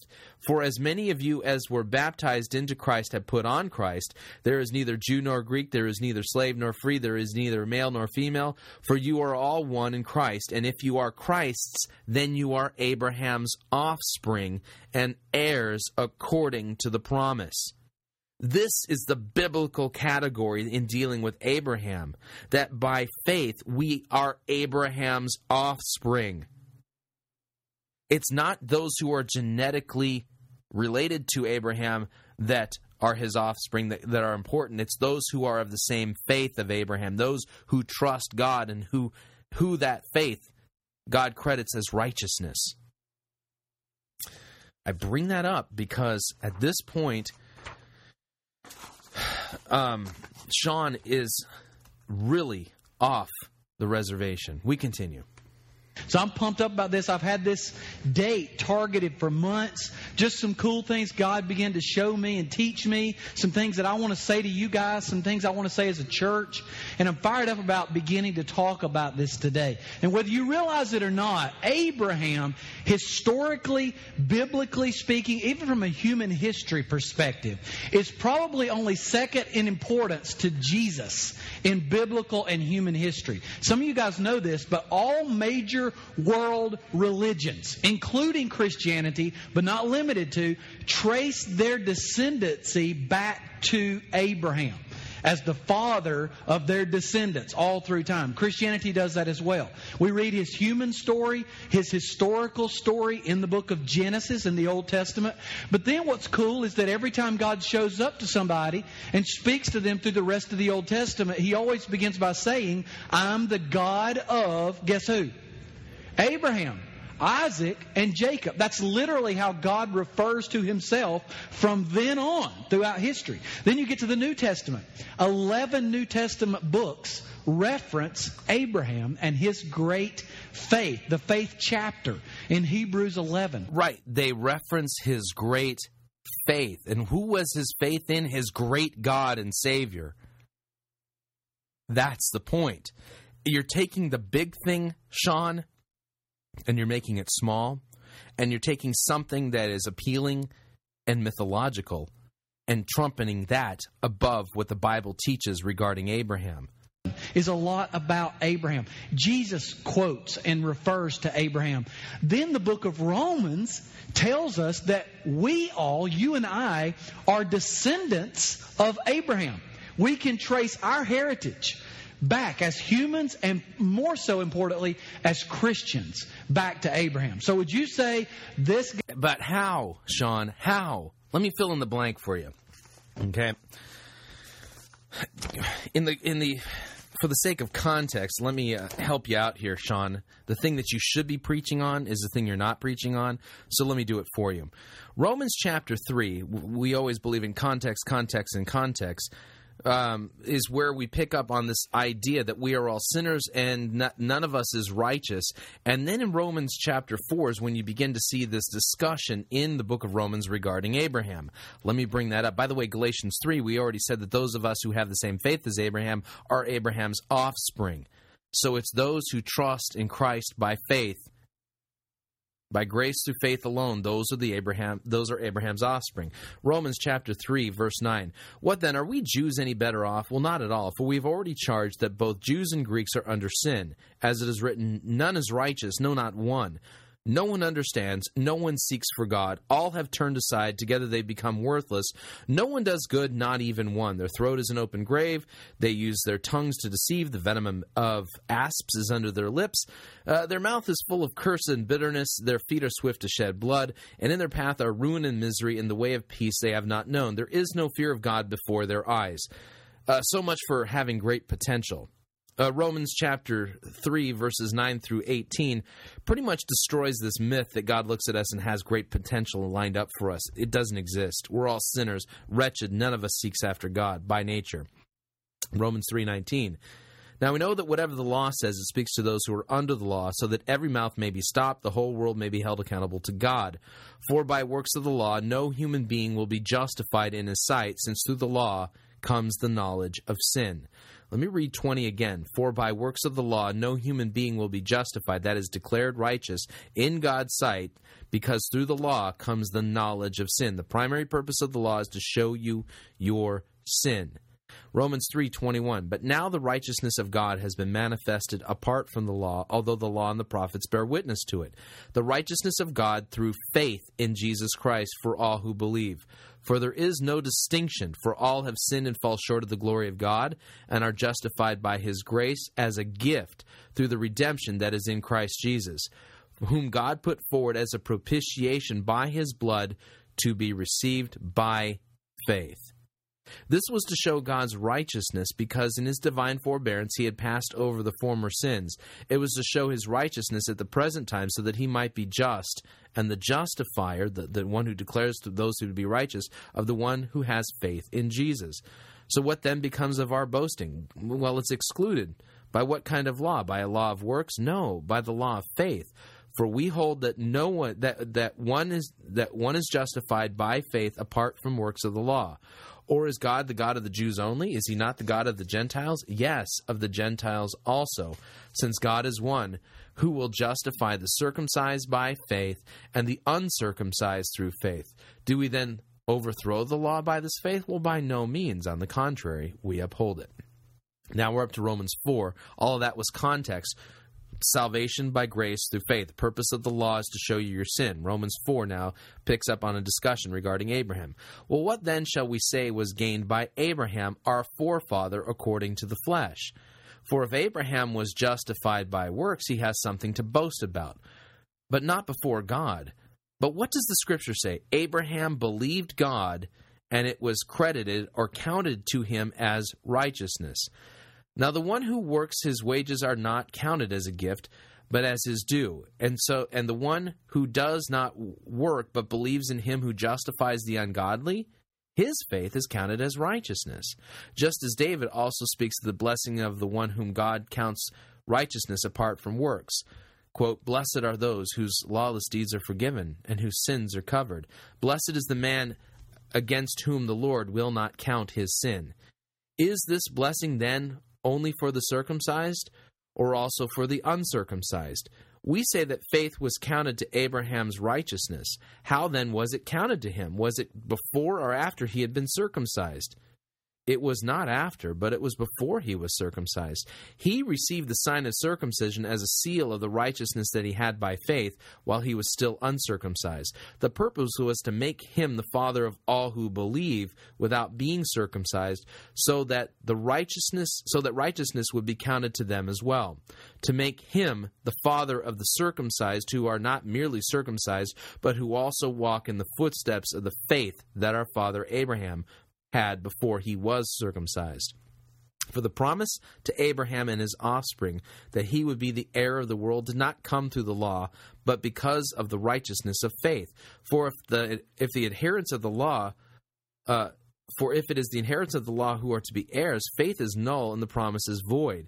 For the law brings wrath, but where there is no law, there is no transgression. That is why it depends on faith, in order that the promise may rest on grace and be guaranteed to all his offspring, and not only to the adherent of the law, but also to the one who shares the faith of Abraham, who is the father of us all. As it is written, I have made you the father of many nations in the presence of God in whom he believed, who gives life to the dead and calls into existence the things that do not exist. In hope, he believed against hope that he should become the father of many nations. As he had been told, so shall your offspring be. He did not weaken in faith when he considered his own body, which was as good as dead since he was about 100 years old, or when he considered the barrenness of Sarah's womb. No distrust made him waver concerning the promise of God, but he grew strong in his faith, and he gave glory to God, fully convinced that God was able to do what he had promised. That is why his faith was counted to him as righteousness. But the words "it was counted to him" were not written for his sake alone, but for ours also. It will be counted to us who believe in him who raised from the dead Jesus our Lord, who was delivered up for our trespasses and raised for our justification. So here's the deal. If you're going to biblically preach on Abraham, the biblical categories are Abraham's faith and that he was justified by faith. And in fact, if you want to throw in Hebrews 11 here, Hebrews 11 makes it real clear. Listen to this. Now, faith is the assurance of things hoped for, the conviction of things not seen. For by it the people of old received their commendation. By faith we understand that the universe was created by the word of God, so that what is seen was not made out of the things that are visible. By faith Abel offered to God a more acceptable sacrifice than Cain, through which he was commended as righteous, God commending him by accepting his gift. And through his faith, though he died, he still speaks. By faith Enoch was taken up so that he should not see death, and he was not found because God had taken him. Now before he was taken up, he was commended as having pleased God. And without faith, it's impossible to please God. For whoever would draw near to God must believe that he exists, and he rewards those who seek him. By faith, Noah, being warned by God concerning events as yet unseen, in reverent fear constructed an ark for the saving of his household. By this he condemned the world and became the heir of the righteousness that comes by faith. By faith, Abraham obeyed when he was called to go out to a place that he was to receive an inheritance, and he went out not knowing where he was going. By faith he went to live in the land of promise, as in a foreign land, living in tents with Isaac and Jacob, heirs with him of the same promise. For he was looking forward to the city that has foundations, whose designer and builder is God. By faith, Sarah herself received power to conceive, even when she was past the age, since she considered him faithful who had promised. Therefore, from one man, and him as good as dead, were born descendants as many as the stars of heaven, and as many as the immeasurable grains by the seashore. All these died in faith, not having received the things promised, but having seen them and greeted them from afar, and having acknowledged that they were strangers and exiles on the earth. For people who speak thus make it clear that they are seeking a homeland. If they had been thinking that the land from which they had gone out, they would have had only opportunity to return. But as it is, they desire a better country, that is, a heavenly one. Therefore, God is not ashamed to be called their God, for he has prepared for them a city. By faith, Abraham, when he was tested, offered up Isaac, and he who had received the promises was in the act of offering up his only son, of whom it was said, "Through Isaac shall your offspring be named." He considered that God was able even to raise him from the dead, from which, figuratively speaking, he did receive him back. So if you're going to preach about Abraham, the biblical categories are his faith, his trust in God. Despite all of the things around him that's saying there's no way that this can happen, he trusted in God. He trusted in God. And what does it say? He believed God, and it was credited to him as righteousness. And those of us who have faith and trust in Christ for our salvation, just like Abraham, are Abraham's offspring. Not those who are genetically related to Abraham, but those who have the same faith as Abraham. That's the correct biblical categories to be dealing with Abraham. Not that he had such great potential.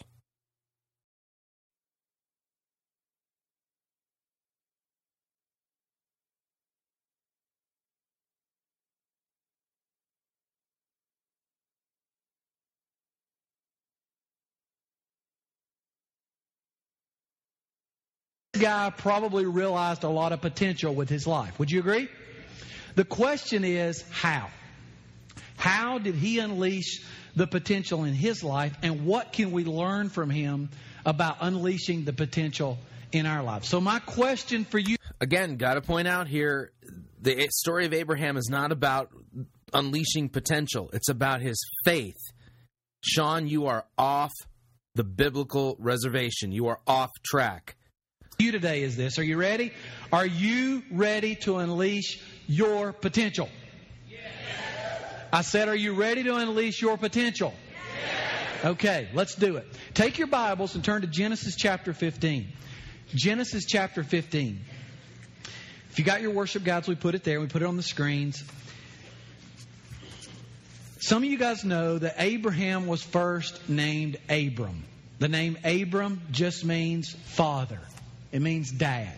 He was just a man. He was just a dad. He was just a simple guy. There's really nothing extraordinary about him. That is until he entered a personal relationship with the one true God. And it's in the context of that relationship God begins to speak to him. In fact, he appears in a vision to Abram one day while he's hanging out in his tent. Now, we don't know what he was doing in his tent. He may have been praying. He might have been taking a nap or reading the Babylonian journal. I don't know exactly what he was doing. But he was hanging out in his tent one afternoon, and God shows up and speaks to him through a vision. Look at Genesis chapter 15, verse 1. It says, afterward the Lord spoke to Abraham, or Abram, as he was called back then, in a vision. And I want you to just take your pens right now. You got my permission. I don't care what your grandma says. You can mark in your Bible. Circle the word vision. Okay? Afterward the Lord spoke to Abram in a vision. You know, you need to go back, Sean, and you need to have everybody walk through all of the passages that talk about the faith of Abraham and have them underline the word faith. Faith, faith, faith, faith. Abraham believed God. That counts as faith. And in one word, vision, you're taking a word completely out of context. And said to him, do not be afraid, Abram. Why would he say that? Because every time God appeared to somebody in Scripture, they didn't want to go jump up in his lap. It scared them to death. All right? They were overwhelmed by the holiness of God. Okay? Don't be afraid, Abram, for I will protect you, and your reward will be what? I want you to circle that word. Great. It's going to be big. It's going to be explosive. Abram's hanging out in his tent, and God comes and speaks to him. And he basically says this, Abram, I've got a vision for your life. Now, that's significant because, by the way, we can only get vision from God. Whoa, whoa, whoa. That was a biblical sleight of hand there, dude. Oh, boy.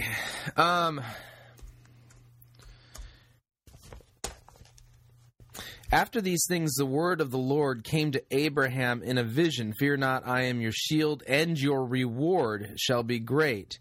But Abraham said, "Oh Lord, wait a second. God didn't come to him and say, I have a great vision for you.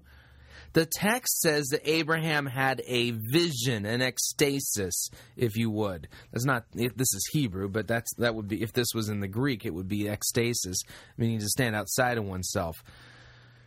Sean, you just twisted God's word here by saying that God has a great vision for Abraham. That's not how the word is used in the text. Vision is something that can only be revealed to us by God. Okay? It's so important that we latch on to that. Vision is always something God only can give us in our lives. And that's so important we latch onto that concept. God wasn't giving Abraham a vision for his life. God appeared to Abraham in a vision. There's a difference here, Sean. Because vision is such a misunderstood concept in our culture. Man, everybody's got a vision these days. Every organization's got a vision. Every church has got a vision for their lives or for their organization. I'm just curious, how many of you guys, the latest way of accomplishing this, means and tools for accomplishing vision, is something called vision boards. How many of you guys, just by any chance, have heard of vision boards? All right, it's sort of becoming more and more popular out there. Oprah's talked about it. That's why I thought all y'all know about it.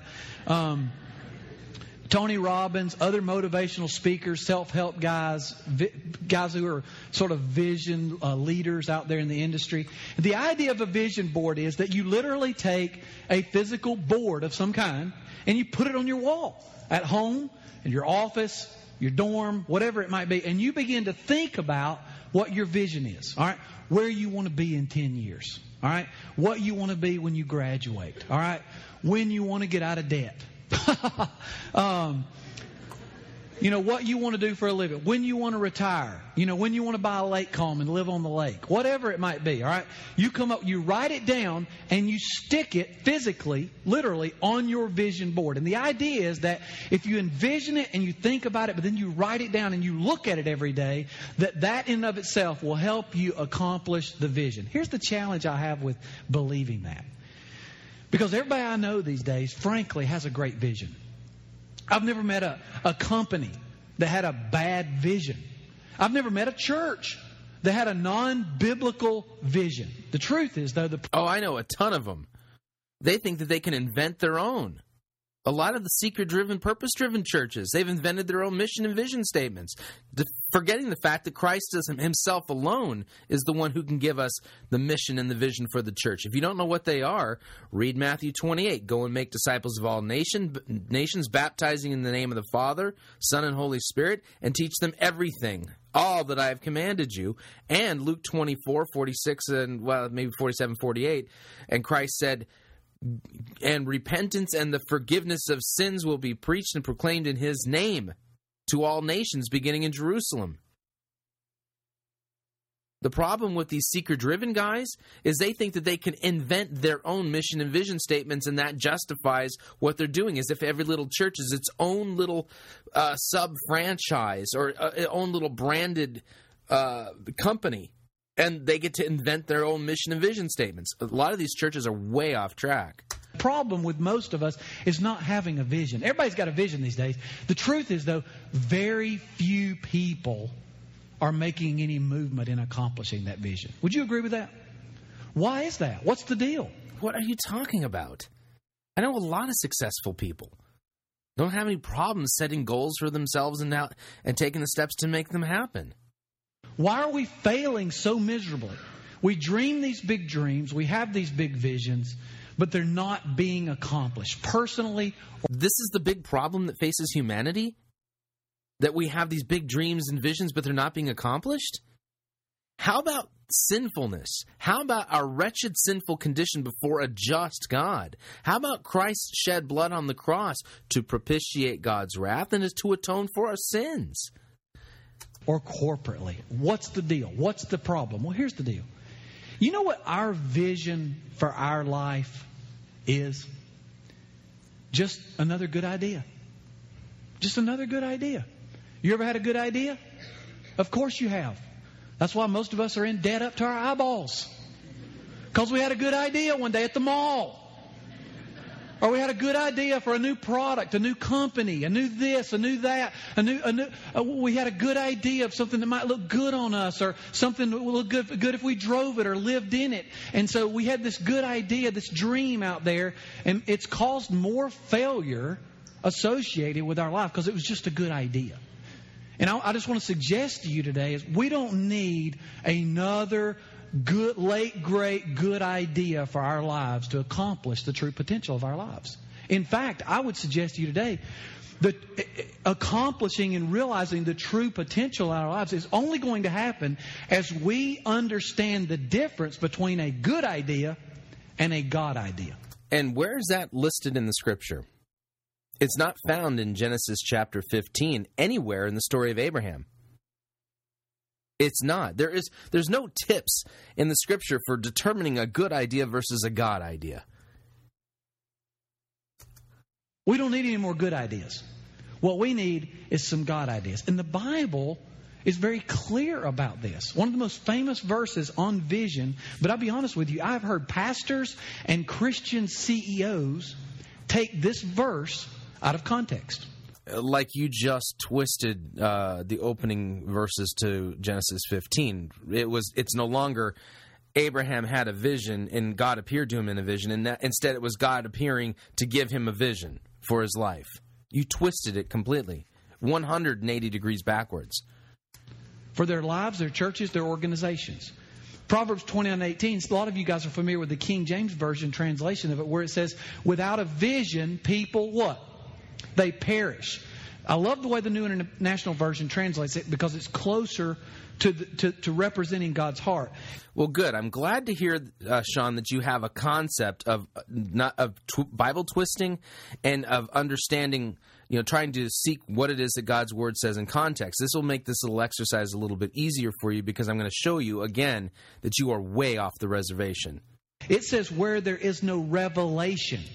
The word vision in the Bible is literally translated from the word revelation. In other words, vision is something only God can give us. All right? And if we don't have a God... Okay, you're twisting the word again, Sean. In a vision, God appears to Abraham. In a vision, in a revelation. He doesn't show up to give Abraham a vision. God appears to him in a vision. You're twisting the passage. Even the one that you just quoted to, quote, correct the problem is still very problematic, and you're not handling God's word correctly. Oh, boy. Makaze. Okay, just, want to make sure I got this. Makaze means vision. Hang on a second. Doing a little bit of Hebrew work here. Vision in the ecstatic state. Yeah. So, okay. Genesis 15:1. After this, the word of the Lord came to Abraham in a vision, in an ecstasis. Makazi is the Hebrew version of this, and it means an ecstatic vision or dream. Okay? God didn't show up to give Abraham a vision. God appeared to Abraham in a vision or in a dream. God didn't show up to give him a dream. He showed up in the dream. You're twisting it still. Given vision for our lives, look what the writer of Proverbs says. I love this. This is so true. Where there is no God-given vision, no revelation, the people cast off restraint. We're unbridled, and what do? We run off half-cocked. We get drunk on vision. We make bad choices, bad decisions, and we run from one good idea to another good idea to another good idea, and most of them fail. And I just want to see... Hey, is the problem that humanity faces that they're chasing after good ideas and then failing at them, or is it that they're rebellious against a holy God? Suggest to you to reach our God-given potential, we've got to receive a God-given vision. So in order to reach our God-given potential, we have to be given a God-given vision, or oh man. That's why it's so important. Going back to last series where we talked about be inspired and reading God's Word and listening to Him speak to us through His Word. Being still enough and long enough for quiet enough that we can hear that still small voice speak into our lives. We don't need a good idea. Sean, are you teaching these people mysticism? If I hear the passage from 1 Kings 19 ripped out of context again, I'm probably going to freak out. Just because it'll be very primal and it'll help me therapeutically. Folks, in 1 Kings chapter 19, this is where we hear that phrase, still small voice. Nowhere in the Scriptures are we instructed to, quote, be still and listen for the still small voice, nor are we told to listen for that still small voice or whatever. We're told to read the Word of God. Let me show you. 1 Kings chapter 19, verse 1. This is, by the way, is right after Elijah on Mount Carmel. That whole incident, how things went down there, with the prophets of Baal, dead. God rains down fire. Right after that event, it's not as if Elijah, went out and did the talk show circuit and everyone going, wow, that was pretty cool how your God answered, and that, the prophets of Baal, they made fools of themselves and you kind of taunted and mocked them. No, he was on the run after that. Listen to this. Ahab told Jezebel all that Elijah had done and how he had killed all the prophets with the sword.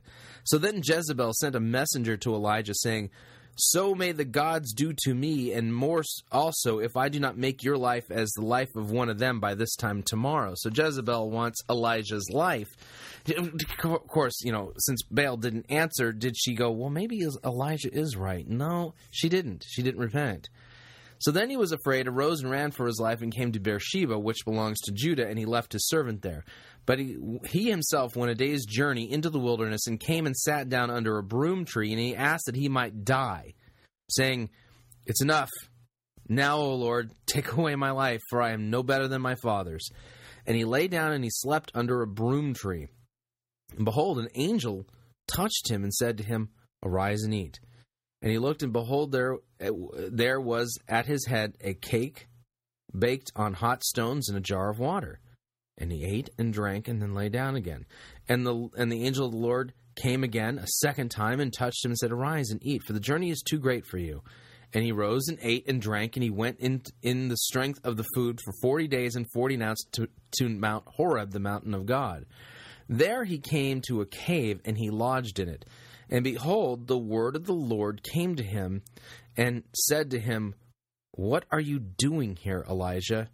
And he said, "I have been very jealous for the Lord, the God of hosts, for the people of Israel have forsaken your covenant, thrown down your altars, and killed your prophets with the sword. And I, even I only am left, and they seek my life to take it away." And he said, "Go out and stand on the mount before the Lord."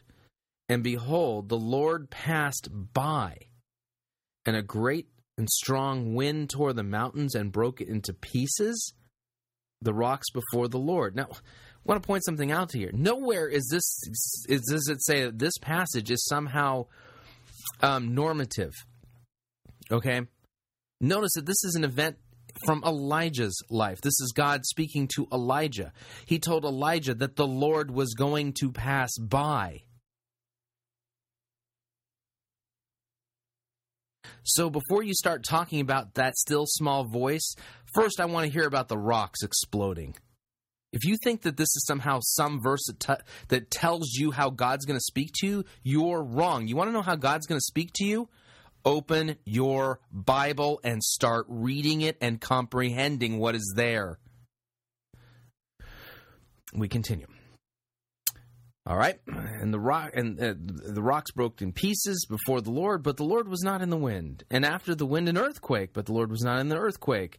And after the earthquake, a fire, but the Lord was not in the fire. And after that, the sound of a low whisper, or the still small voice. And when Elijah heard it, he wrapped his face in his cloak and went out and stood at the entrance of the cave. Notice that the Lord was passing by. And behold, there came a voice to him and said, "What are you doing here, Elijah?"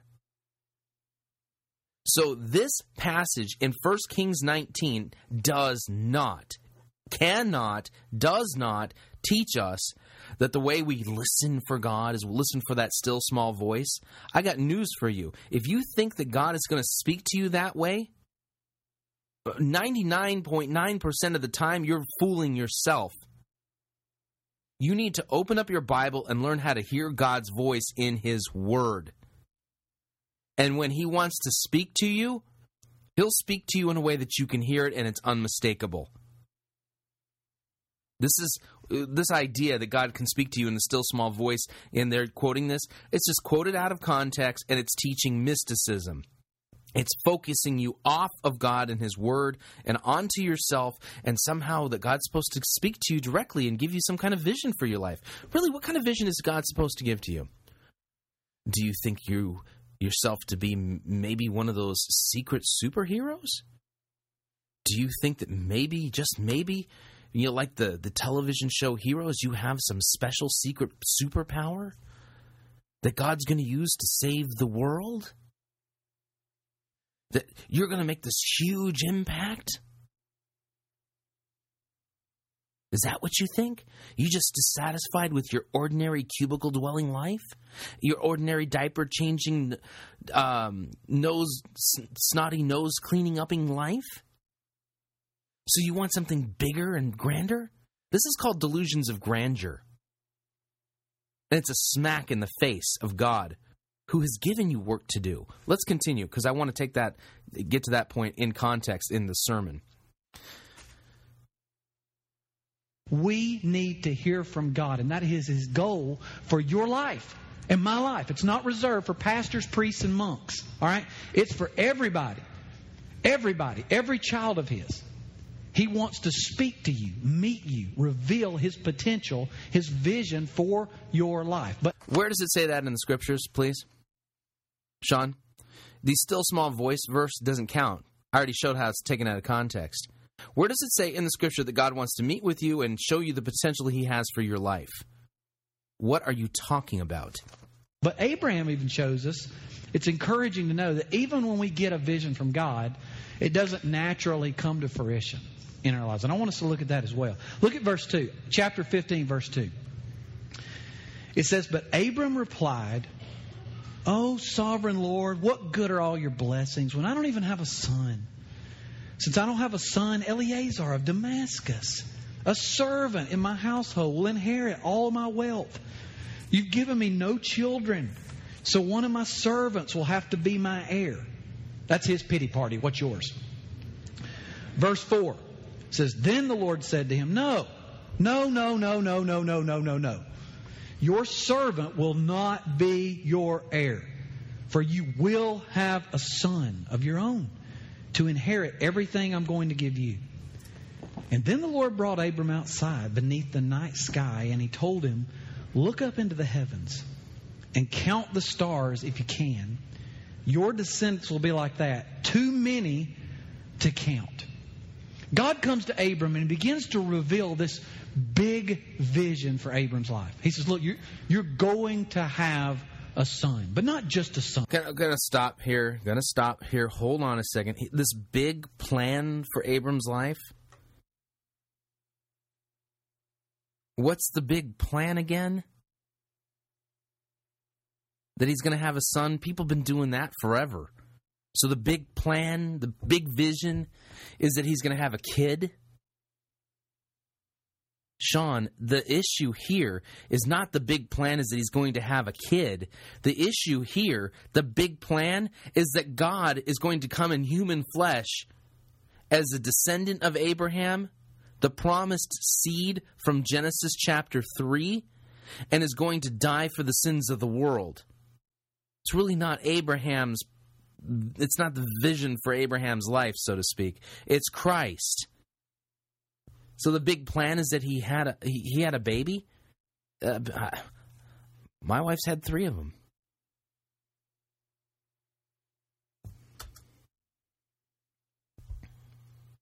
Son, you're going to have a special son. Kings are going to come from this son. Nations are going to come from this son. In fact, he goes on to tell Abram later, all the nations and the people of the world will be blessed through your son. Now, we all as parents, we know what it's like to think our kid is the prodigy, don't we? We went yesterday and signed my daughter up for Bennett Park and cheerleading this fall. I can tell you right now, my daughter is the most beautiful cheerleader there. I mean, I can't help it. Nothing against your child. They're just not as pretty. All right? Don't you think the same thing? And I know all of us dads, we think our son's going to play Division I SEC baseball or soccer, or football. We always think our kids are the best. But we couldn't even dream one up this big. Here's God saying to Abraham, man, your child is going to be special. And he does something extraordinary, brilliant, genius, to help Abraham really grasp on to how big this vision really is for his life. Go back and look at verse 5. God literally calls Abram outside of his tent. He's been speaking to him in a vision inside of his tent. He calls him outside of his tent. And he says in verse 5, look up into the heavens and count the stars if you can. Your descendants will be like that. Too many to count. I love this because God proves that he was the one who invented vision boards. He gives Abram a visual of his vision for his life. I want to point something out to hear you. Sean, here's the problem. Abraham's well past the age to have children. His wife is well past the age to have children. This isn't a vision board statement where if you think about it, you have positive thoughts and it'll come. Nothing to that effect. God is promising, and God's the one who's going to make it possible. In fact, you could even make the case that one of the reasons why God waited so long before Sarah would give birth to Isaac is so that it was clear that this was a miraculous child who was in the line of the one promised seed. And that it was clearly God who was at work. What did Abraham do to deserve this? Nothing. How did he make it come about? He didn't. He was just on the receiving end of a promise. And that promise doesn't apply equally to all of us. Last time I checked, I don't know anybody that God's appeared to here in the 21st century where he's made similar promises. He can't because Jesus has already come. This is about Christ, not about some grand vision that God has for Abraham's life.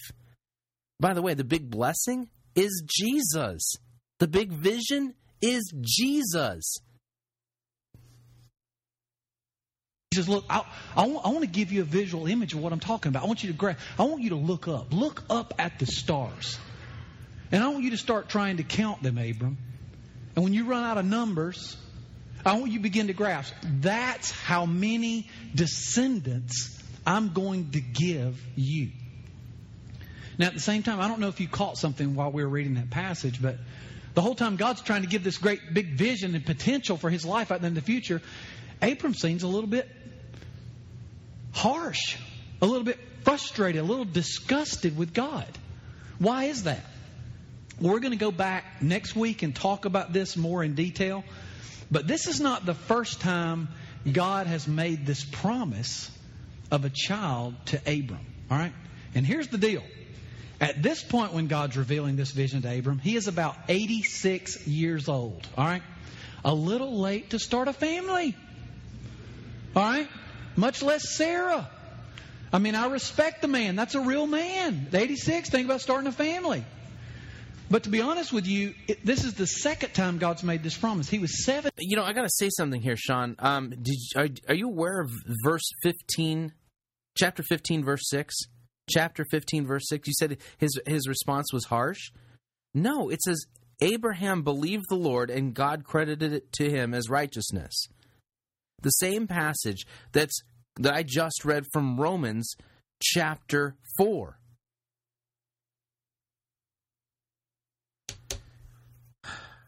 The ultimate response was a response of faith. I believe you, God, and the promises that you are making. And it wasn't about this great potential that Abraham had for his life. What was the big superhero thing that he did? That Abraham did? Was he able to fly? Maybe was he able to time transport and save the world from a nuclear bomb? No. 75, the first time God appeared to him and said he's going to have a son. And if you're Abram, God speaks to you and you're 75 and he says, I'm going to give you a son. You're like, God, we better get after this. I've already made funeral home arrangements. Come on.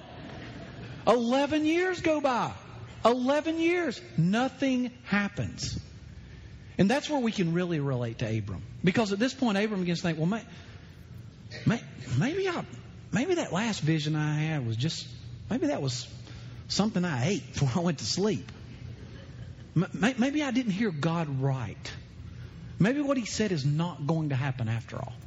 Maybe Eleazar, my servant, is going to end up getting all my inheritance. And he begins to disbelieve the vision. We can totally relate to Abram at that point, can't we?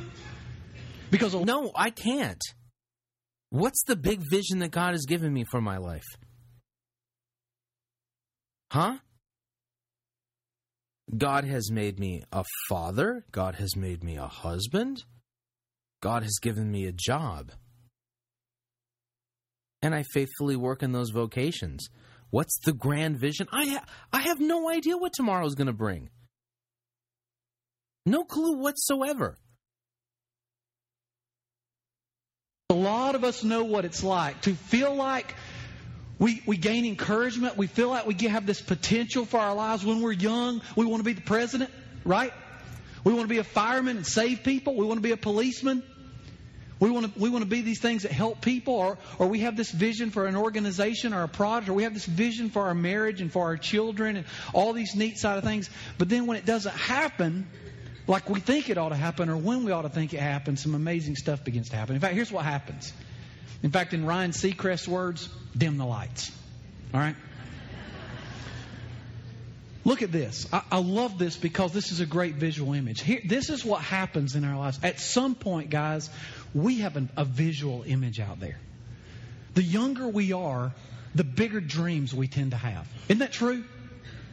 We tend to have big dreams and big visions and see a big potential for our life when we're young. But the older we get, just like Abram, guess what inevitably happens to every vision? You grow up. You know, when I was a younger guy, I wanted to be president of the United States. I wanted to be an F-18 fighter pilot, too.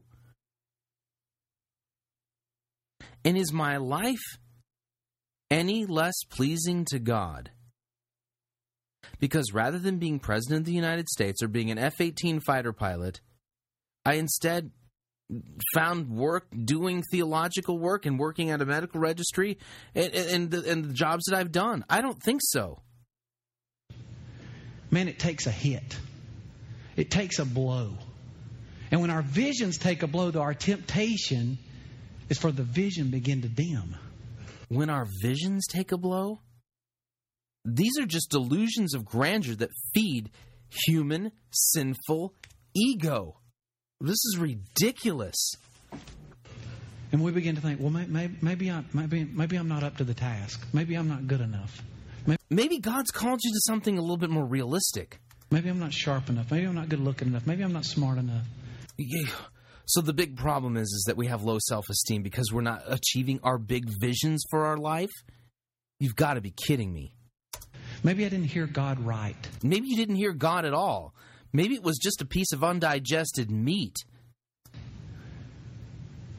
And eventually it dims so much the vision just goes out. So that's the big problem. You're not being successful in the vision that you had for your life.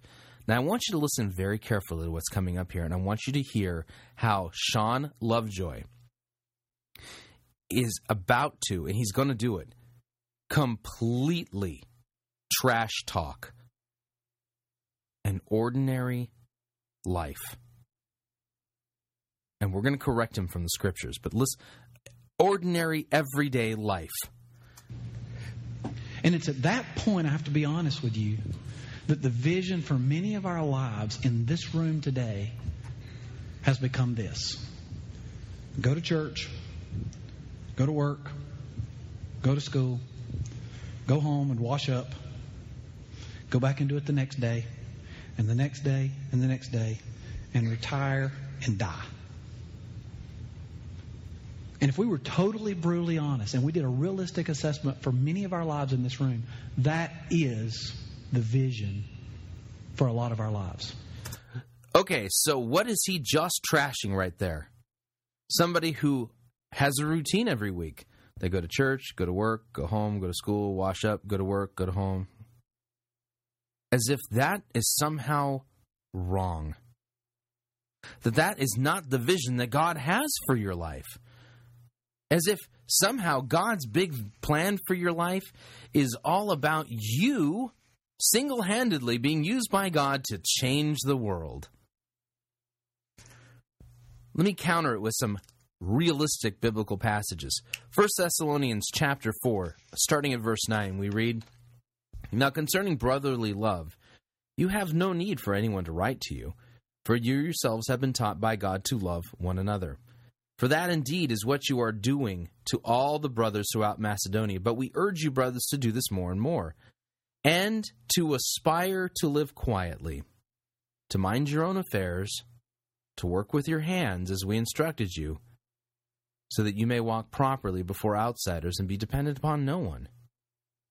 Yep, listen to that. The Apostle Paul, under the inspiration of the Holy Spirit himself, third person of the Holy Trinity, tells the Thessalonians, and by extension us, because we're all part of the same church, if you would, to aspire to live quietly, mind your own affairs, work with your hands, and walk properly before outsiders. Yeah. Believe it or not, your job, the big plan that God has for your life, is for you to work and serve your neighbor in your vocations. That would include your job as a husband, as a mother, as a father, as a son, as a daughter, as a student, as an employee. God wants you to quietly mind your own affairs and do work with your hands. If you're a father, go to work. It doesn't matter if you are a trash picker-upper. It doesn't matter if you work at a sewage facility or if you work at a hospital on the cutting edge of medical technology. God is not going to look at the guy who's working on some kind of a cure for exotic diseases and say, that guy I had a bigger plan for than the other guy. Because I got news for you. Without the people picking up the trash every week, the world would come to a grinding halt. If it wasn't for the guy who cuts the meat at the grocery store, if it wasn't for the farmer, if it wasn't for these people out there that make our lives easier by distributing the load so that we don't have to... When was the last time you had to go and grow your own food, then you had to harvest your food, then you had to take, let's say you were growing wheat, then you had to grind it into flour and then bake it, and when was the last time you made your own clothes? Anyone out? I know there's some of you out there that, that you enjoy making. My wife makes clothes. Actually, she's pretty good at it. But that's not a common thing anymore. That's kind of a lost art. And if you really needed to, you just go down to Kohl's, go down to Walmart, pick yourself up a pair of jeans and a T-shirt. You'd never be able to do the other stuff you had to do in your life if you had to make your own clothes, grow your own food, burn your own trash, and all this kind of stuff. It's hard work. And without all of these people serving us in their vocations, if I couldn't be sitting in front of this microphone today, bringing you the Word of God and dishing up a daily dose of biblical discernment, if it wasn't for the farmer, if it wasn't for the guy who picks up the trash, if it wasn't for the guys out there working at the sewer treatment plant, if it wasn't for the guys out there working at the electrical plant, or all of these humble jobs, they're not humble at all. I am so thankful for these people. And when my wife and I had children, my wife jumped into the job that she was given by God as mom. And what did she do? She changed diapers. She fed. She burped. She bathed. She cleaned up barf. She cleaned up snotty noses. She kissed boo-boos. All of that stuff. Is that somehow... Now, that's not the vision that God had for her life? I don't think so. How can that not be the vision that God had for her life? Because children are from God. God is the one who made her a mother. God is the one who made me a father. And if I were to shirk my responsibility as a father, or my wife to shirk her responsibility as a mother, who would have raised our children? Themselves? They're not puppies. But that required us to go to church, go to work, go home, clean up, go to school, get into the routine, check homework, all that stuff. Let me read some more passages. 2 Thessalonians chapter 3, verse 6 through 12. We read, "Now we command you, brothers, in the name of our Lord Jesus Christ, that you keep away from any brother who is walking in idleness, and not in accord with the tradition that you received from us. For you yourselves know how you ought to imitate us, because we were not idle when we were with you, nor did we eat anyone's bread without paying for it. But with toil and labor we worked day and night." With toil and labor, go to work, clean up, da-da-da-da-da-da-da. We worked day and night that we might not be a burden to any of you. It was not because we do not have that right, but to give you in ourselves an example to imitate. For even when we were with you, we would give you this command: if anyone is not willing to work, let him not eat. For we hear that some among you walk in idleness, not busy at work, but busy bodies. Now such persons we command and encourage in the Lord Jesus Christ to do their work quietly and to earn their own living. In other words, working quietly, going to work every day, and earning your own living is exactly the vision that God has for your life.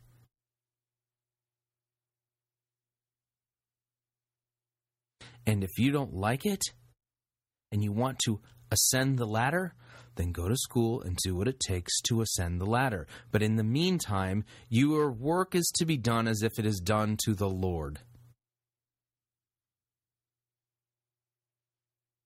Colossians chapter 3, starting at verse 5, continuing through verse 20, we read, "Put to death, therefore, what is earthly in you, sexual immorality, impurity, passion, evil desire, covetousness, which is idolatry.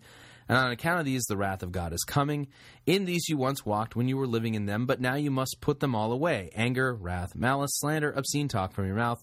Do not lie to one another, seeing that you have put off the old self with its practices and put on the new self, which is being renewed in the knowledge after the image of its creator. But here there is not Greek or Jew, circumcised or uncircumcised, barbarian, Scythian, slave or free, but Christ is all and in all. Verse 12. Put on then as God's chosen ones, holy and beloved, compassionate hearts, kindness, humility, meekness, and patience, bearing with one another, and if one has a complaint against another, forgiving each other as the Lord has forgiven you, so you must also forgive. And above all, put on love, which binds everything together in perfect harmony. And let the peace of Christ rule in your hearts, in which you were indeed called into one body, and be thankful. Let the word of the Lord dwell in you richly, teaching and admonishing one another in wisdom, singing psalms and hymns and spiritual songs with thankfulness in your hearts to God. And whatever you do in word or deed, do everything in the name of the Lord Jesus, giving thanks to God the Father through him. Wives, submit to your husbands, as is fitting in the Lord. Husbands, love your wives. Do not be harsh with them. Children, obey your parents. You catching the drift here? That God is not the God of delusions of grandeur, which is what he's calling vision. But God is the God who calls us to serve him where we're at. Children, obey your parents in everything, for this pleases the Lord. Fathers, do not embitter your children, or they will become discouraged. Slaves, obey your earthly masters in everything, and do it not only with their eye on you and to win their favor, but with sincerity of heart and reverence for the Lord. Whatever you do, work at it with all of your heart, as working for the Lord and not for men. Notice that Paul here isn't saying to slaves, just have a bigger vision for yourself. Have a grander vision. Where was their big vision? Slaves? They didn't have one, did they?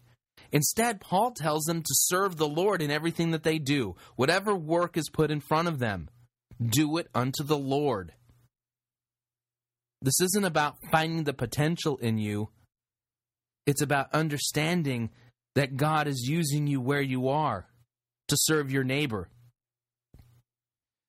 And only in the eyes of men do we consider one thing to be greater than another. And when we look at things through the cross, that where there is no slave, no Greek, no Jew, no whatever, that all of us, we serve the Lord in where we're at, then we understand that work is a blessing from God. And it allows us to serve our neighbor where we're at, even in the most humble of circumstances. And God rewards that. He doesn't dishonor it and say, nope, you didn't live up to the vision that I had for you. And Sean Lovejoy in this sermon just put down the ordinary, quiet life of working. But the scriptures don't put it down. The scriptures praise it as the highest service to both God and neighbor. Big difference. What a shame. What a shame. You can turn the lights on. Now, that's where Abram is. That's where he was. The vision had died. The vision had gone out for Abram. And he had a hard time believing that what God wanted to happen was going to happen with his life. But here's the deal. We know in retrospect now, all these ceilings that Abram had placed on his potential were self-imposed ceilings. Self-imposed limitations. Self-imposed limitations. Ceilings upon his potential. Really? Self-imposed. The big promise was that his offspring would be as numerous as the sands of the sea, or as the stars in the sky, and it was his own self-imposed limitations that prevented that from happening?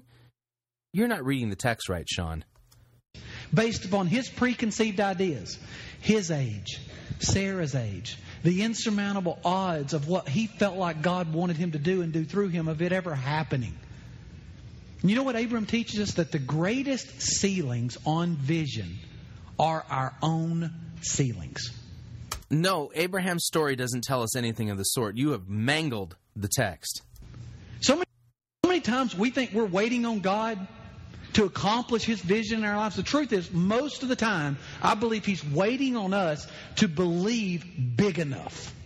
What? Let me play that again, and then we'll compare and contrast this teaching with somebody else. Let me play this little segment one more time. His age, Sarah's age, the insurmountable odds of what he felt like God wanted him to do and do through him, of it ever happening. And you know what Abram teaches us? That the greatest ceilings on vision are our own ceilings. So many times we think we're waiting on God to accomplish His vision in our lives. The truth is, most of the time, I believe He's waiting on us to believe big enough. So God is waiting on us to believe big enough. Where is that found in the Bible, Sean? You know who you sound like? You know exactly who you sound exactly like? Joel Osteen. Let me play for you just a sample of what it is that I'm talking about here. Joel Osteen, from his sermon entitled, hang on a second here, Increase Your Capacity to Receive. We listen. I want to talk to you today about increasing your capacity to receive. God has all kinds of great things in store for you. He has favor in your future like you've never imagined. He's got good breaks, new opportunities, the right people. God wants to take you places you've never even dreamed of. But here's the key. God is limited by our capacity to receive. For instance, if you have a 1-gallon bucket, yet I have 50 gallons to give you, the problem is not with the supply. The problem is you don't have the capacity to receive. If you'd get rid of that small container and get something larger, then I could give you more. It's the same principle with God. If we think we've reached our limits, we think the economy's too bad, we're going to have a down year, we think we'll never get well, that's what the medical report says, never afford the house that we really want. It's not that God doesn't have the resources. It's not that He doesn't have the ability. The fact is, our container is too small. Sean sounds exactly like Joel Osteen. And so far, just by way of tallying up the scorecard here on this particular sermon, so far he's completely mangled Genesis chapter 15, taking it out of context and having it teach something that it doesn't teach. He's taught mysticism, teaching us how to listen to the still small voice. He's absolutely dissed the quiet working with your hands and providing for yourself, which is exactly what the Bible says to do. And now he's saying that that the problem that we have these self-imposed limitations put upon us because we don't believe big enough, which is exactly the same garbage and heresy that Joel Osteen teaches. We continue with this sermon on potential. So far, it has none. In what He wants to do in us and through us, as individuals, as organizations, especially as churches corporately. God has a bigger vision, a bigger dream out there, but we've limited ourselves. We've put ceilings on ourselves. What are your ceilings? Sean, have you heard of the problem of sin? Just curious. By the way, you're teaching mythologies and are scratching itching ears. You should read 2 Timothy chapter 4, verses 1 through 4. Paul predicted that this would happen. You are in rebellion to God's word. Is it your past? Is it how much you know about the Bible? Is it your education? Is it your experience? Is it your age? How young you are? Are you waiting till you get older to get God's vision? Is it because you're old and you feel like you've already missed it or you've already accomplished it all and all that's left is to die? I hope not. No, I aspire to work quietly with my hands and provide for myself and serve my neighbor in my vocation. Is there a problem with that, Sean? The Bible doesn't seem to have a problem with that. What do I need? Am I just settling? Do I need a bigger vision? What are your ceilings? Because I promise you, most of the ceilings on the vision for your life and my life are self-imposed ceilings. They are our own ceilings. But that's precisely why God called Abram outside. Out from under the ceiling. Out from under the tent. And He said, look up. I want you to get a bigger picture. A bigger vision for your life. No, he was a bigger vision for his life.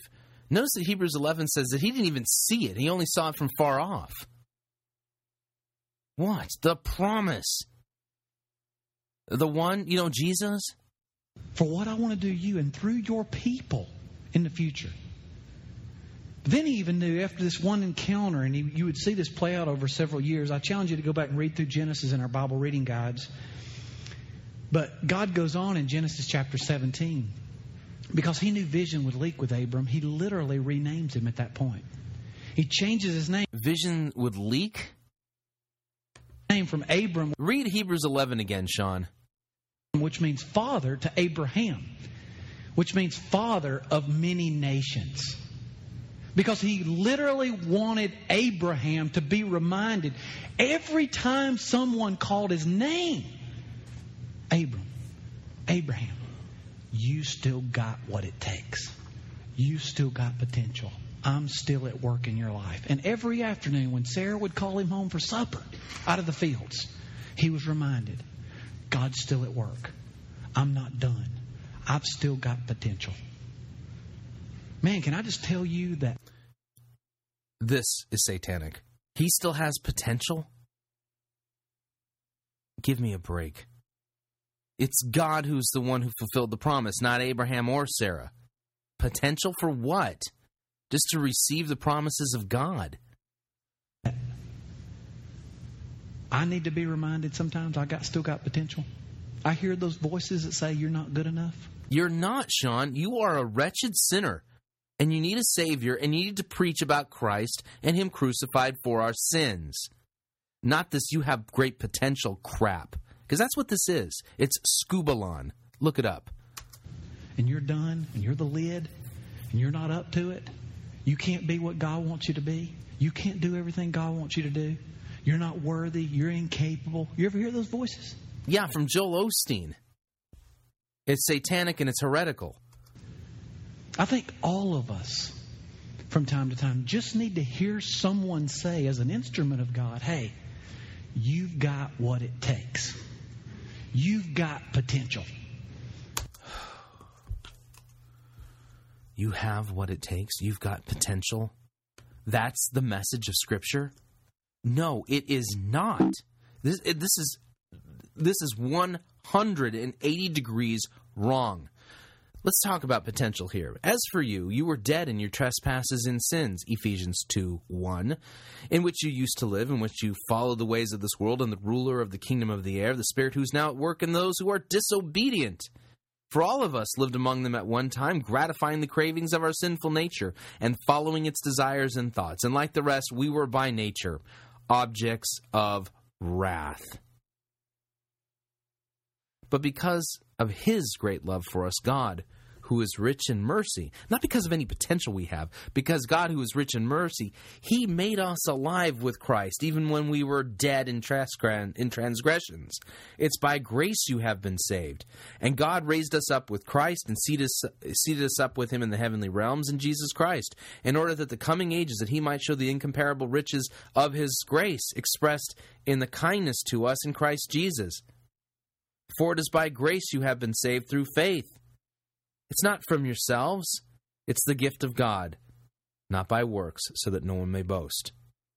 For we are God's workmanship, created in Christ Jesus to do good works. And what are those good works? Working quietly with your hands, changing diapers, working in a cubicle, being a good mom, being a good dad, being a good son, being a good daughter. Those are the good works that we've been called to do, not the grand vision of delusional grandeur. Yesterday I had Paul, my 4-year-old son, down on the floor doing push-ups. That's how we punish him. I'm just kidding. Give me 10. No, I was exercising yesterday at home, and he saw me working out, and he comes over to me and he says, "Daddy, watch this." And he gets down. He does about 4 push-ups. Yeah, he's a prodigy. He is. But as he's doing that, you know why? Why do they come up to you and elbow you and want you to say, "Daddy, watch, Daddy, watch, Mama, watch"? They ever do that to you? Why? They want to hear you say, "You're the man. You're the girl. Yeah, you're beautiful. Yeah, you're awesome. Yeah, you're strong. Yeah, you're fast." But we never grow out of that, do we? Don't we all want to hear we've still got what it takes? We've still got potential, that God's not done with us. It's one of the reasons He's given us the church, I believe, more than anything else. We can worship God by ourselves, but I'm telling you, we need people around us when the vision takes a blow to say, you're okay. Get up. Don't quit. You still got it. You still got potential. You still got what it takes. I believe in you. We're going to pray for you, and you're going to do this. Again, where is this in Scripture? Anywhere? Anywhere? From Genesis to Maps, can you point me to a passage that says this? That's why we need each other. Which sort of leads me to the last thing I want to say today. I want you to jump down to Genesis 17:6. After God renames Abram to Abraham, He makes one other little promise for him that just expands on the vision. He says, I will make you very fruitful. And I just think that's the fact, proof that God's got a great sense of humor. You know, you're 86, I'm going to make you more fertile in the future. All right? What in the world? I will make you very fruitful. I will make nations of you, and kings will come from you. I want us to catch this because we'll miss it if we're not careful. God is saying here, Abram, to be honest with you, as I rename you, and I tell you about how I'm going to bless you, I at the same time need to tell you it's not all about you. I'm not just blessing you and Sarah so you'll be happy. I'm blessing you because I've got a bigger vision out there that includes a redemptive vision for the whole world. And this is the gospel crumb, obligatory in all seeker-driven sermons. Although we found a few seeker guys that are no longer even throwing the gospel crumb in there. But don't worry, it's almost gone. It came in and it's moving out quick. Here it goes. We know now He would literally bring Jesus Christ through this family. You talk about potential. No, they did not have potential. God chose them for this. They didn't earn it. All Abraham had the tendency to say was, that's all about me and me and Sarah being happy because we've been barren and haven't been able to have children all this time. And God's like, hey, it's bigger than you. And Abraham reminds us here that God's vision, true vision, is always bigger than us. Yes, it involves us. Yes, it blesses us. Yes, God wants to reveal His will for us, but not just for us. There's a corporate aspect.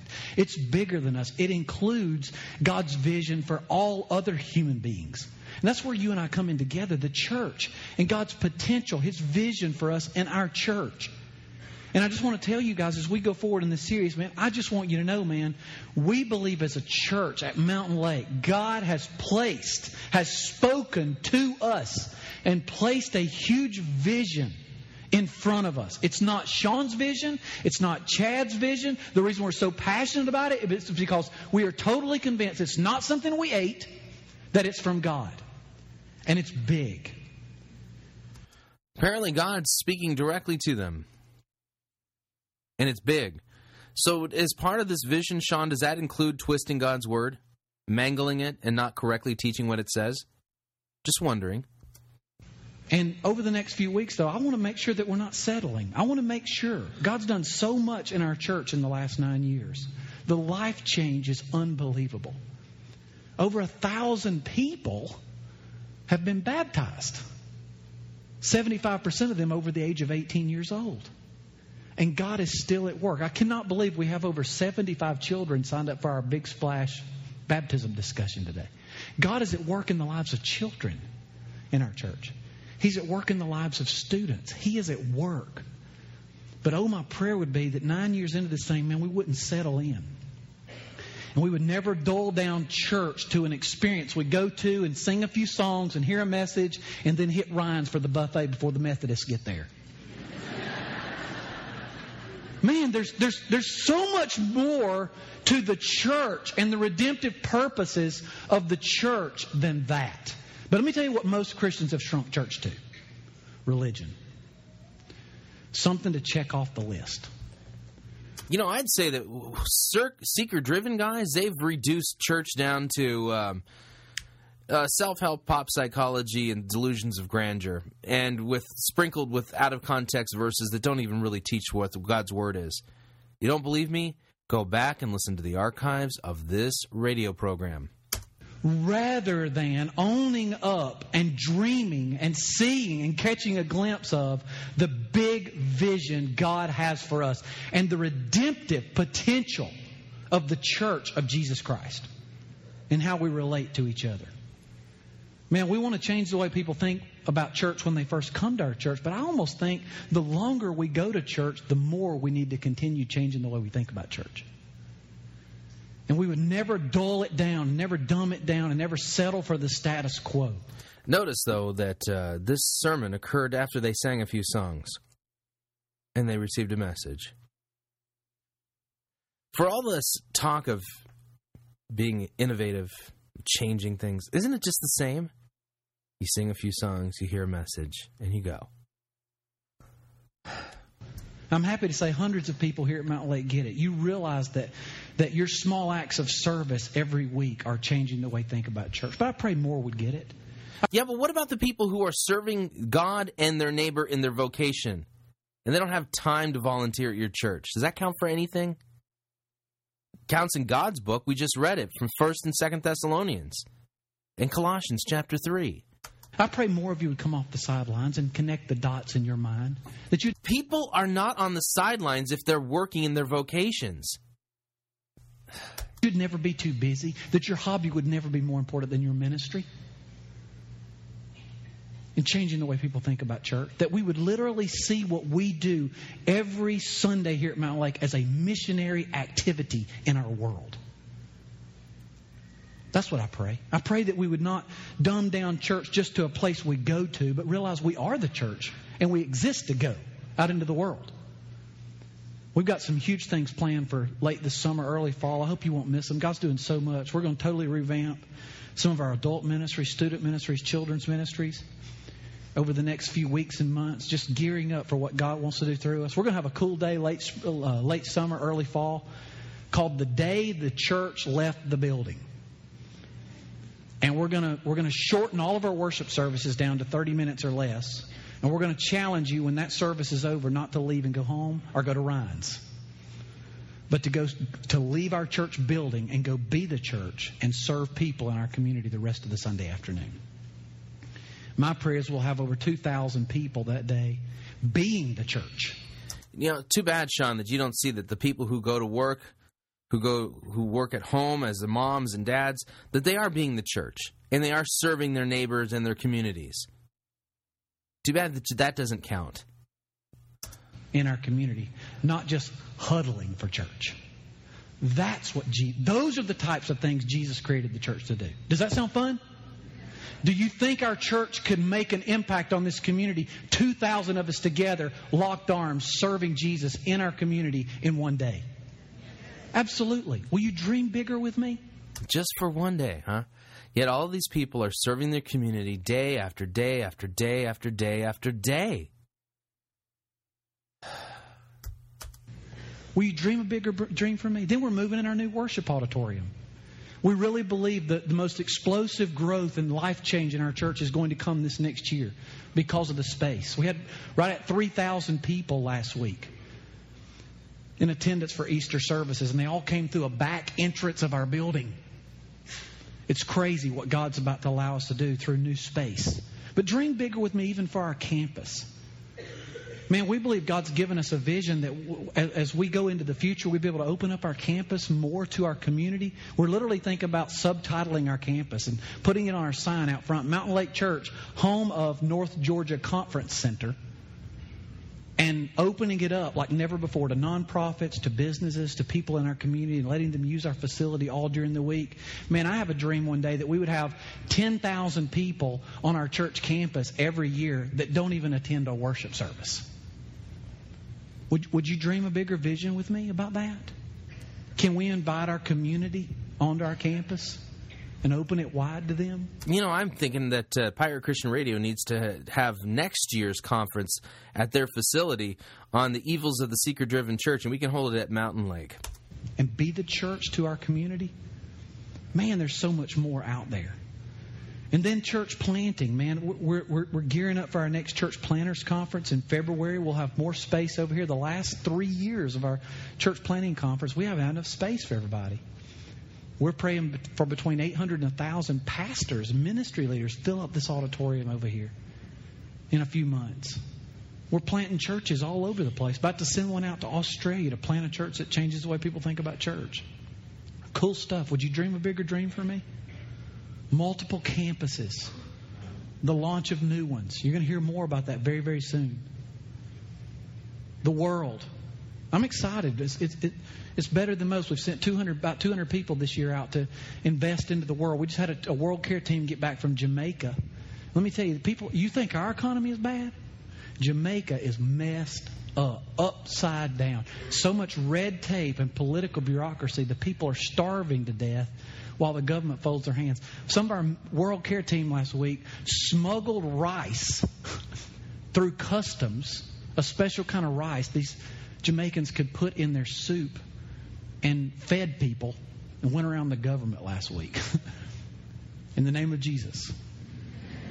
All right? Whatever it takes to love people with the love of Jesus Christ. We got a team going to Spain, our first team going to Europe ever, next month. Would you dream a bigger vision? My goal is that we'd have not 200, but 2,000 one day. That every single one of you, every person that calls our church home, would take 3 or 4 or 5 days of your vacation and not consume it and spend it on yourself, but invest it into the kingdom of God and go somewhere in the world and love people in the name of Jesus. What is God doing about starving children in Ethiopia? We are His plan.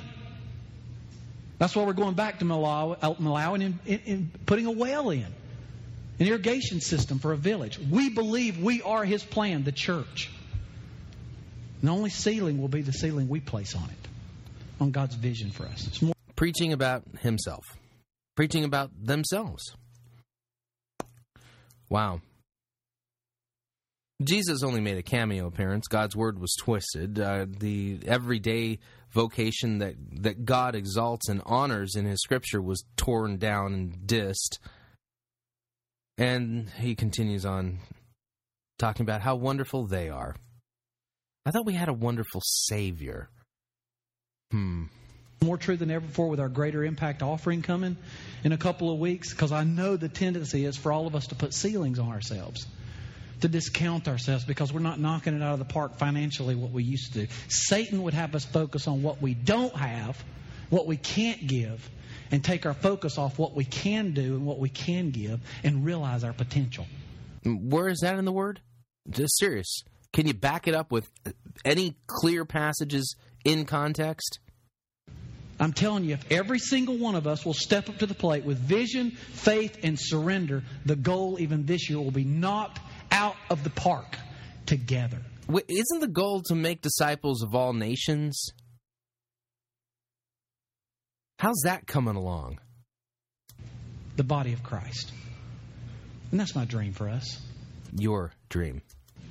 The only ceiling will be the ceiling we place on the vision. God's trying to get us to dream a bigger dream. He said this about the church. Thousands of years after Abraham, Ephesians 3:20, He said, "Now glory be to God. By His mighty power at work within us, He is able to accomplish infinitely more than we would ever dare to ask or hope. May He be given glory in the church and in Christ Jesus forever and ever through endless ages. Amen." All right, got to stop here and take a look at Ephesians chapter 3. He read verses 20 and 21. Let's read them in context. I'm going to back it up all the way to the beginning of chapter 3. We read, "For this reason I, Paul, the prisoner of Christ Jesus, for the sake of you Gentiles, surely you've heard about the administration of God's grace that was given to me for you. That is, the mystery made known to me by revelation, as I have already written briefly.